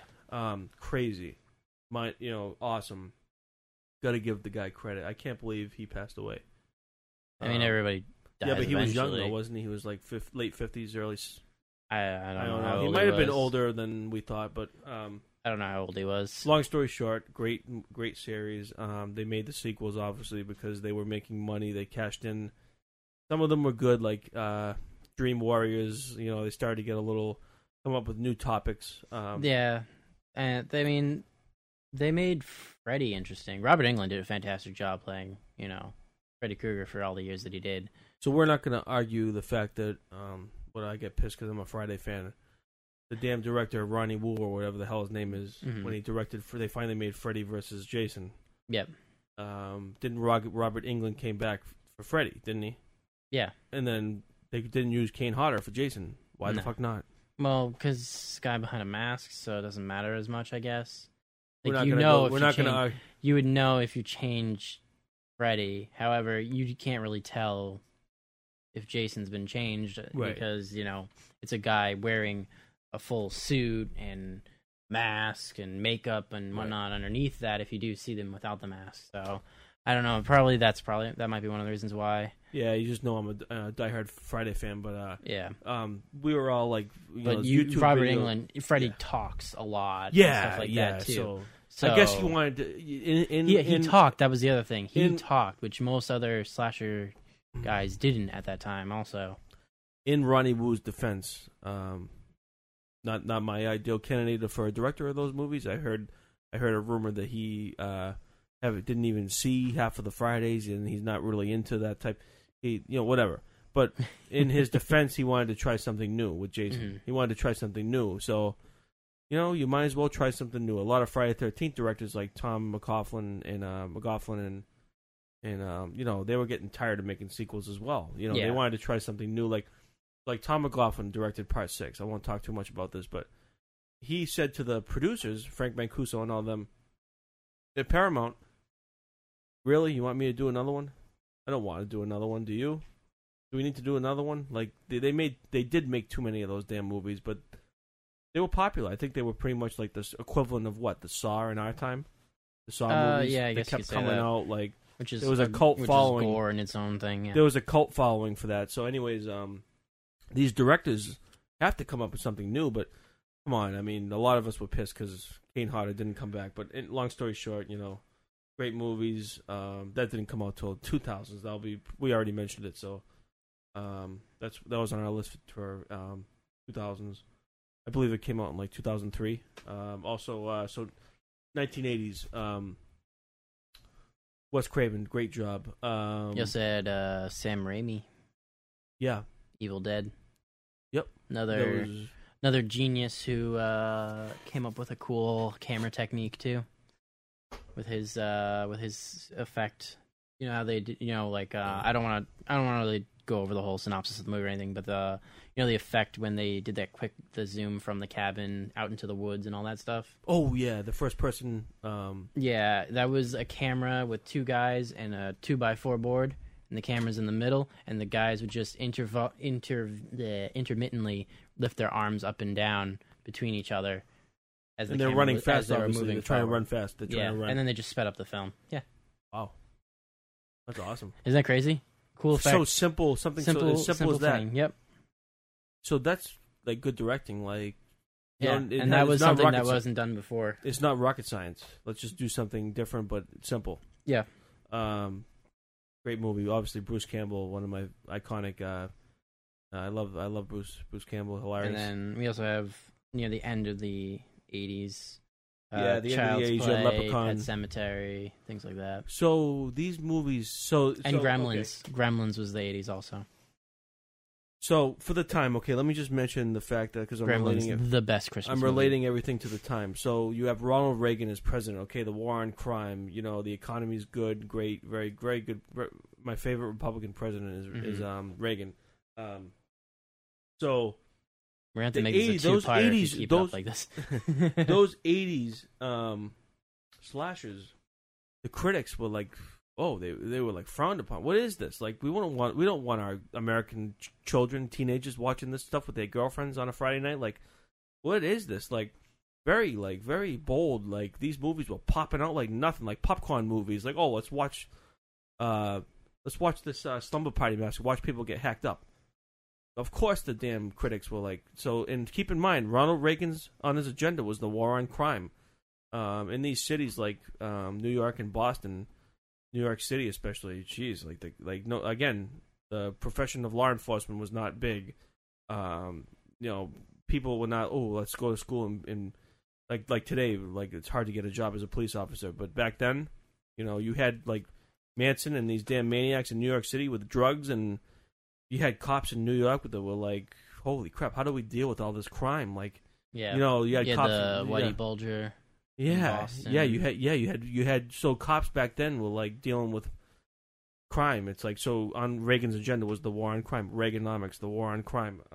Reaganomics. So that being said, like my point is like bold slasher movies were in that time. So it's crazy. 1990s. You want to shift over because you had Leprechaun, you had Child's Play, like you said. And then I was going to mention that in the end of the 80s, the slasher it's like kind of post slasher, if you will. The slashers are winding down. Okay? Yeah, they were winding down. So you have Child's Play, you have Leprechaun with Jennifer Aniston. Oh, I'm a huge fan of her. They're winding down. They're more like humor now, a little bit. Incorporate some humor into them, if you will. Let's have fun with it. I don't know if you want to mention anything else about winding down the 80s. No, not really. We can move on quickly to there's not much to really talk about in the 90s, and there's a few films, but we had Scream, which was when I was a kid. Scream was probably one of the most iconic. I was like 6-7 years old when that came out. It 90s. scared me. There's a lot of like CGI crappy horror movies in the 90s also, like Species, Hate Anaconda, House on Haunted Hill, Sleepy Hollow. Like the 90s was full of crap. Yeah, well, no, what's that other one real quick? House on Haunted Hill. Yeah. Yeah, so but anyways, one of my favorites in the I mean, there was a few good ones if you want to go with like psychological horrors in the 90s, like Silence of the Lambs. Oh yeah. That was the 90s. Hello, Clarice. So Anthony Hopkins, yeah, one of his better roles. We watched that on a sleepover one night. Remember that? We watched the original one We night. also got a lot of sequels You used to have, like the 80s and the 90s. By the way, we Kyle and I have been friends for a while, but he used to have a nice, wicked nice big screen TV for the time. Like back then, it was one of the big ones. And we had a big ass TV. Believe me, back then, when I'm sleeping over, hanging out on the weekend, like we have the lights off, we're watching like the original. I remember we did that one night. We watched Silence of the Lambs, the original, and it was kind of creepy because all the lights are out, like. No one was interrupting us. Like it was cool. Yeah. Anyways, so back on track. You had 90s. You had Scream, which I'm a huge fan of. As a kid, the Ghostface. That scared me because I remember I did get scared when I saw that because I saw a little bit. I remember seeing like the box or some type of pre-trailer maybe for it. My parents, when obviously I didn't watch it. But when that Ghostface used to freak me out as a kid. I think I was like 8 years old. Which I used to go to bed and put the covers over. Scream was Wes Craven as well. Yep. So I remember going to bed as a kid. I used to have the sheets over my head sometimes if I was nervous because the Ghostface really scared me. That mask, for some reason, as a kid, really scared me. See, I never watched Scream when I was a kid. I watched it when I was much older. I think I might have watched it somehow with my dad when I was like. I remember one of the ones that I did watch with you, though. I Know What You Did Last Summer. Yeah, we got into that. So the fisherman with the hook. Yeah. I originally watched that with one of my cousins because they were huge into horror, too. And they used to love to scare me by making me watch all these different horror movies with them. That movie actually had a decent cast. So you had Sarah Michelle Gellar. Yeah. Did you ever see Urban Legend also? Yes. Oh, wow. That's a good one. That was actually a really bad movie, but it was at the time it seemed pretty good. But it's not good. It did not age well for sure. All right, so neither did I Know What You Did Last Summer. Jennifer Love Hewitt too. She was in.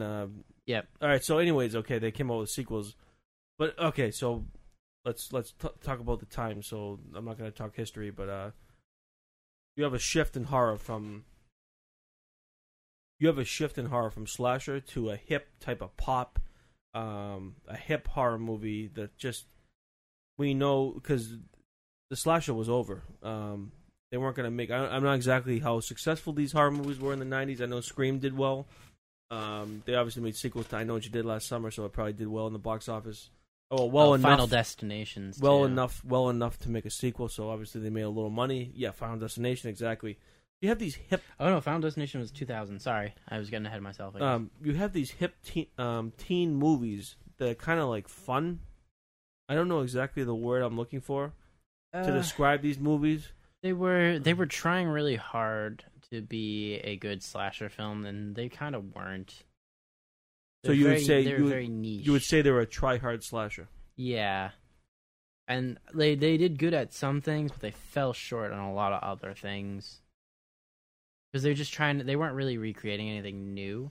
Like, if you'd never seen any other horror movies, they were probably more terrifying to you then, because if you'd not seen anything before. But if you'd seen anything from, like, the 80s, you were just like, I've already seen all this. It's really nothing new. Right, so then the 90s, it's like, I think they did a great job. They had the budget, obviously. Like, Scream had the budget. So, excuse me, the cinematography... Scream was a unique one just because of the way how it ended, basically, with...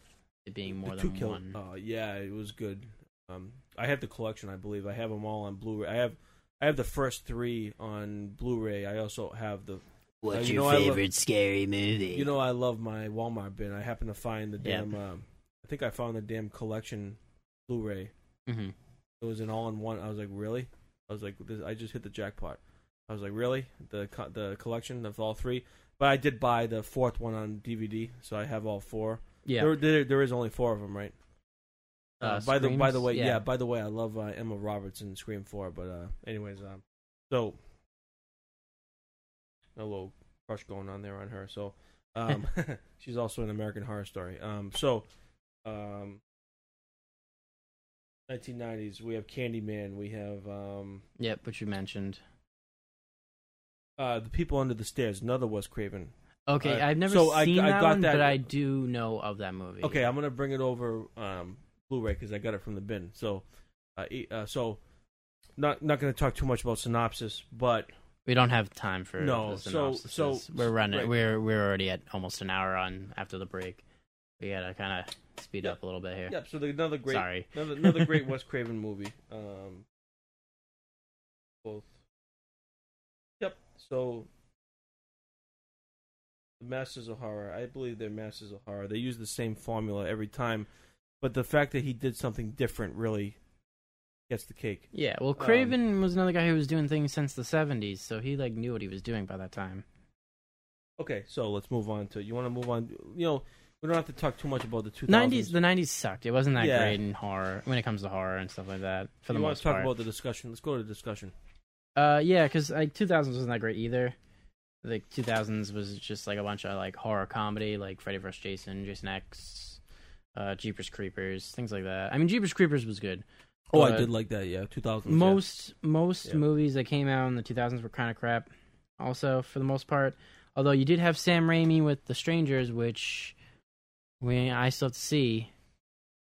Yeah. But yeah.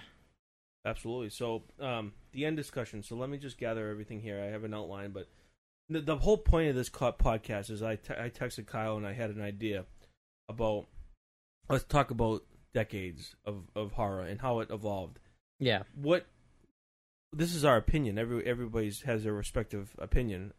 Everybody has their own opinion, which is great. We'd love to hear your comments below. But what makes a successful horror movie? I believe that it has to do with the formula. Like, use a little gore. Obviously Friday 13th, Halloween, you can use gore. I like the suspense factor of it. I like being scared, like the whole music, the whole setting. Not so much the gore. It's kind of disturbing. I don't like watching like gore porn, like Saw. Like, not a fan of Saw, but like the whole setting, the suspense, the interesting characters and backstory, the acting. You have Kevin Bacon in the original Friday 13th. You have Crispin Glover in McFly. Yeah, but most of these, like, except for like Crispin Glover, most of them weren't well-known actors at that time. Right. So like mentioning their big names doesn't matter in terms of it being a good movie, right? What I'm trying to say, thank you for disagreeing with me there. Because Kristen was like literally the only big name actor at that. Because I don't think Kevin Bacon was that big, right? When he was in his first movie, I think. Yeah, so he wouldn't have been big yet. But you have these young. So Sean Cunningham, because I watched all the documentaries, they just so happened to become big after that. But Sean Cunningham, okay, like I happen to watch all the same thing with Jamie Lee Curtis. I mean, she'd been other things, but she wasn't big until after. So a casting crew and a director know if they really care about the movie they're making, they know what they're looking for because they're so evolved into their movie. They're so involved. They want somebody like he described them as kids you would see in a Pepsi commercial. Fun, innocent, attractive young woman, attractive young man, like handsome, nice looking woman, like cute girls and like. Well, yeah, they're all athletic. You want to look at attractive people. They're all in shape. They're athletic. They're young people. You have these, and also they're young, but they're good. They're good. They are good actors. So they did evolve into, like Kyle mentioned. So these people are famous now, but it's for a reason. They started off with movies that did well. Corey Feldman, a young kid in Friday the 13th. Crispin Glover, who, from the documentary, long story short, he actually had a connection with. This is the fourth Friday the 13th. Like, he probably wasn't thrilled about being in the movie. He had such a connection with one of the casting, a member of the what are they called, the casting manager or producer, who picks they go for auditions and I don't know, casting manager. Casting manager, right? So I don't know the proper terms. So they had such a connection, and she knew. And Joe Zito was the director of Friday Part 4. his team was so into the movie and making a good movie. That's why it came out good, because the actors were. You had the formula. You had the formula that everyone uses for a slasher, but you had the acting that was good. You were interested in these kids. They were hilarious. They're cracking jokes in the car on the way there. Oh, let me type this in my computer, Ted. You're a dead fuck. Like, stuff like that. The dialogue. Yeah. These kids are funny, and they're partying, and they're having fun, and then all of a sudden they start dying one by one. Oh, shit, it's a Friday movie. We're going to see them die off without a fight. But until we get to the final girl, then there's going to be a little struggle. Like, in the people don't... anyways, my point is, that's what makes a good, successful horror movie. You have a backstory. You have actors that intrigue you as a fan. You definitely need to care about the characters, because, like, just seeing a character die that you have no backstory on or whatever, that just, whatever, who cares? They died. Oh, no, I don't... Why should I care that this person died? So then you have no names like Friday. I'm using Friday Part 4 as an example. Okay, you have no names like Eric Anderson. Eric Anderson, he spells it weird. A different, well. All right, so I'm getting down to the end of it now. You have no-name actors, like in the documentary, you could tell. He is a no-name actor. He is in nothing today. He might be in a few TV shows. Eric Anderson, who played Rob in Friday Part 4, the guy who's trying to hunt down Jason. Yep. In the documentary, he's with a director at the film location in the documentary. Long story short, this is what he loved that movie, and he doesn't care that he's not. He's so into it when he's grown up with the director. The director's old too. You could tell they're just talking with each other, and like, it's like they're gonna make another movie tomorrow. They were so still like that director could probably do another one. How into it he was. Yeah, Joe Zito. And you have obviously not a huge fan of Steve Miner. Long story short, I think he kind of just was there for the ride, like these young people from Paramount. Let's go make some money and make a fun slasher. Yeah. Let's cash in. The cash grabs. Yep. Let's go cash in and just bump. The acting wasn't there in Part 3 because they were so focused on the damn 3D. Yeah. All right. So what I'm trying to say, that's what I was trying to say is, even though you have no names, okay, they're still passionate about their movie. That's freaking 20 years old, 20, 30 years old. Incredible. That's what they want to be known for. That's who you want in your movie, like the casting, the setting, the formula. You got to find people that are gonna care about their acting and the project and whatnot. Right. Instead of the people that are there just for the paycheck. Frank Mancuso Jr. Like he was young, but he knew these movies would make money. That's not my point. I'm pretty much done ranting. But my point is, you have the setting, you have the acting, you have the directing, but you use the formula of success, like for a horror movie. But honestly, I like watching, like my girlfriend and I like watching a good thriller. Yeah. So I like to hear your thoughts, Kyle, on just one more thing, like the fact that they, like, I'm still, again, I'm a Friday fan, so I'm using that as an example of the franchise. They some of those movies went through multiple Jasons. They switched halfway, like Part 2 and Part 6. What the hell are you doing? Part 4 didn't have to do that. They had everybody ready to go. Obviously, you don't have your priorities straight if you're, we just shot half the film. It's already on film. This guy can't do stunts. He's the villain. He's the killer. He can't do stunts. We got to get somebody else in here. Oh, he looks a little obese on camera. You have these damn producers from up above, like Part 7. That's why they made too many of them. It should have just been the first 4. You have producers. It's called a cash grab for a reason. You have producers from up above disagreeing with directors on Jason, on somebody just cash grab. Oh, I'm a producer of Friday 13th. I know it's going to make money. I'm going to cash grab. I'm gonna intervene. This is what happened in Part 7. I'm going to intervene with the damn director and tell him he can't do something. He didn't want to do it in the first place. I'm very passionate about this stuff. He didn't want to do it in the first place. That's how a movie fails. When you have these disagreements, and the movie's already shot because it's rushed. They have a deadline. It's low budget. Let's pump this out and make some money. It's like sorry to start ranting. Sorry. So the fact that they use different, that just tells you right there that it failed. But I'm having fun here, guys. So, but that's my, that's what I have to say about a successful horror movie. You Oh, do yeah. like the thriller. So, Kyle, what are your thoughts? To make a successful horror movie, I definitely agree with you on the characters. You need to have some sort of backstory because you got to care about them if you're going to kill them off or if you want to see them survive or whatever. I don't necessarily think they have to be the most like hot looking characters for you to care about them, as long as their story is written well. The other big thing for me is set piecing and making things build up suspense. It has to have some sort of a you feel like something could happen at any time, building up and trying to break the tropes that have been made now. Like for me, it has to try and break these tropes. It can't have a build up to the suspense jump scare type thing. Like it has to do like a build to suspense. Oh shit, nothing actually happened. Oh no, when will this thing happen now? An example. It's tough because a lot of movies don't do this. Original Halloween.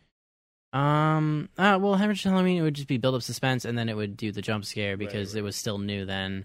The same thing with Friday the 13th. I guess in terms of trying to think of a movie that I've seen recently, I know there's a few that have done it. I can't think of them off the top of my head where it would build up the suspense, but then nothing would happen. And I don't mean like the Paranormal Activities, like not like that where it builds up the suspense and nothing happens for the first couple nights in the movie Right. type thing. But I know there was some horror movies that I recently watched. Actually, I think Sinister did it. They had that build up of suspense with nothing happening, and it was just portraying things of the demon Bagul and how it showed him. It showed films of families being killed, but the main family, nothing's happened to them for most of the movie except for some like paranormal shit every now and then type thing. I'm trying to think of other movies though. I know there's one that did a great job and I can't think of it. Like I don't even think what the name of the movie or even what it was about. But I know there was one that did something like that where I was just like I thoroughly enjoyed it because of the way they were able to do it. Maybe it was Get Out. Right. Oh, great. Get movie. Out did a lot of. I own that movie. Yeah, Get Out did a lot of like suspense build up, but no payoff yet type thing. Yeah, like when he's in the And it also had a few twists, So, Get Out is a very good example of a movie that also I thought was going to be shit, and it was probably one of the best movies I had seen that year. So would you agree with me that it's setting, it's setting, like set pieces is a big thing to me too. That's why the new It remake, I love it. That's why I absolutely love it. Because of that, like the set pieces were fantastic in that. And it does come down to acting too. The actors need to care about their job. Mm-hmm. Like if they're just there to get the money, then you can see it. You can tell that they don't give a shit. So can I mention one more? Yeah, go for it. I don't want to cut you off. Good. I'm using Friday as an example. Part 6. Tom McLaughlin, a young director, very intelligent. He knows film like inside out. He likes Gothic, right? Yeah. So he took Gothic, okay, and incorporated it into. I shouldn't say because I want to cover myself because I said that Part 6 was bad because it switched Jason. Part 6 was damn good because Tom McLaughlin took something and it made it different. Like we've seen the 5 movies, the 5 Fridays. Anyways, same thing over and over. He incorporated Gothic, and he also incorporated humor. Let's make it fun. They said he went to Paramount. I think he pretty much asked them, "Where are my limits here? Can I pretty much do something different?" Yeah. The one rule was pretty much you can't make fun of Jason. You can't make it a comedy. Still has to be horror. He said okay, so he went with it. He did add humor, and he also added Gothic. He had him rise him from the dead with a electric thunderbolt, lightning like Frankenstein. Yep. That's called a good horror movie. Look what he did. Because he wasn't happy either. Really? You're making another one? Sure, I guess because they asked him to direct it. Sure, I'll direct it. But really, you're making another one? Look what he did with a young cast. Just because he switched Jason's, I'm catching myself because I don't mean that. If Tom McLaughlin listens to this podcast, good job with your movie. Yeah, so. I doubt that's gonna happen anytime soon. Anyways, yeah, I agree with you, Kyle. Setting, acting, backstory. I do agree with you with the props, with the. Mm-hmm. And then another thing that I would appreciate more movies to do that I don't think any of them really do is give you more backstory on, you know, the villain, the killer, or whatever. I know you get backstory of Jason throughout the series, right? But you don't get a lot of him, you know, in the first one that he's in. Mm-hmm. You get some about a boy Jason in the first one. Obviously, the whole thing was you didn't know who the killer was, though, in that one. That also made sense. But, like, I see a lot of movies where they don't take time to really make you give a shit about this villain. Like, he's just there. It's just there. Something that's just there a lot of the times. I prefer more fall into backstory. Little more, some sort of a backstory on them to make it that would make it really good. So the first Friday, let me just tell you, they didn't want sequels. Their movie, that was their movie, and that might be why Halloween's really good to me too, because you get backstory on the killer before it really ramps up. Right. So Friday, that was the one and only. So I respect the hell out of the fact that Sean Cunningham has the rights. Sean Cunningham has the rights, and that was his movie, and he despises the sequels. Like, why are you making a sequel? Obviously, cash grab. It made this much money. Let's keep going. His movie alone would have been great alone. Obviously, same thing with Halloween. It would have been great alone. You know, the original. Well, yeah, it was quite wrapped up, the original. Because Jason wasn't even supposed to be the killer. It's just supposed to be a special needs boy that drowned. Yeah, and he only shows up at the very end as a dream sequence. So that fact, right? Thing. And I don't know if that was Victor Miller. Probably, yeah. It could have been. It was probably everybody, but Tom Savini did a great job with the effects in that movie. Anyways, yeah. I mean, that's so Jason pops up in this dream sequence. Another jump scare at the very end. You think, oh man, the music. Okay, again, that's one of the other things that. I'm glad I said that because that's another thing that makes it successful. The music at the end. So the music at the end, right? You create this calm. So it's a horror movie. Now you have this calm. It's over. Okay, good ending. Mm-hmm. I killed the villain. You think it's over. I killed the villain that killed me. You feel safe. The audience relaxes. Oh, it's over. Look at that thrill. That's no more killer. He's dead. She's dead. No more jump scares. Nothing like that. Oh, Jason we can relax. And then, yeah, that's probably one of the most iconic, unexpected jump scares if you've never seen the movie before and you haven't heard this podcast where we spoiled it right now for you. So enough said about that. Music is definitely one of them in my book.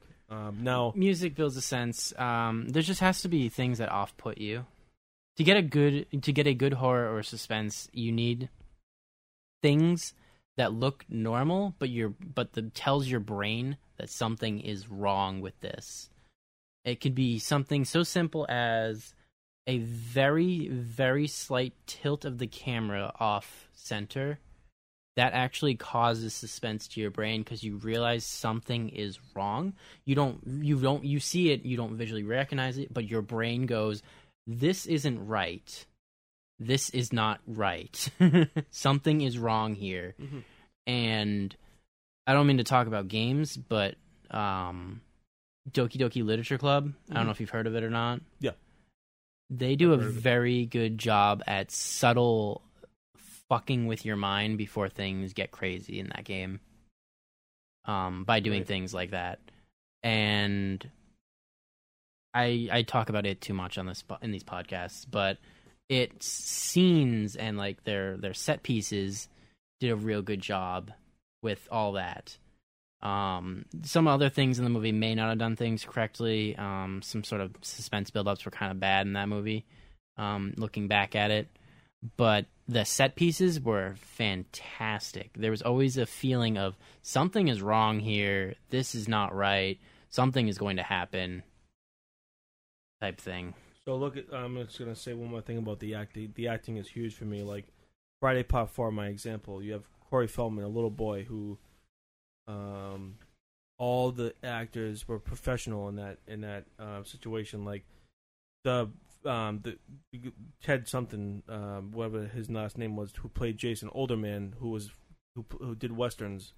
He stayed separate from everybody when they weren't on set, right? Also, I believe so. Yes, but he keep was himself gentle. in the mindset. He was gentle. Yes, but he was gentle with Corey Feldman. He used to take off his mask in the shooting, in cuts, and explain, "Look, this is make believe. This is a movie. You know, you have." He would say to Corey Feldman, "You having a good time, kid? You having a, you know?" Yeah. He tried to be personable, but Corey Feldman did not like when you're a young actor like that. Young acting, it's tough. It's tough when you're young. When you're a young actor like that, he didn't treat Ted that well back. Like Ted thought that he was a little brat the whole movie. Like Ted was trying to be nice to him because he's a kid, but Ted, the actor for Jason in that movie, thought that from the documentaries, oh, that kid was a freaking brat. Sometimes I wanted to wring his neck, like, but he also stuck up for him though. At the same time, like, Joe Zito was so into it that people were freezing one night in the water, like getting pneumonia. Or because it was winter or something like that, right? Oh, wasn't it? And Ted got up and said, "You got to stop. You got to stop because I'm not going to continue the shooting because she's freezing. She's gonna. You need to look at it. She's shivering. She's turning blue. She's turning blue. She's getting sick." And Joe Zito was so into it. I have so much respect for this because he actually turned around, and looked at him, and said, "Why don't you stick to acting and I'll stick to directing?" And they got into a little. Yeah. But anyways, what I'm trying to say is acting is huge. Like Crispin Glover would seclude himself, such a different personality, but then they come together in their family. He is a weird guy. And they come together in their family.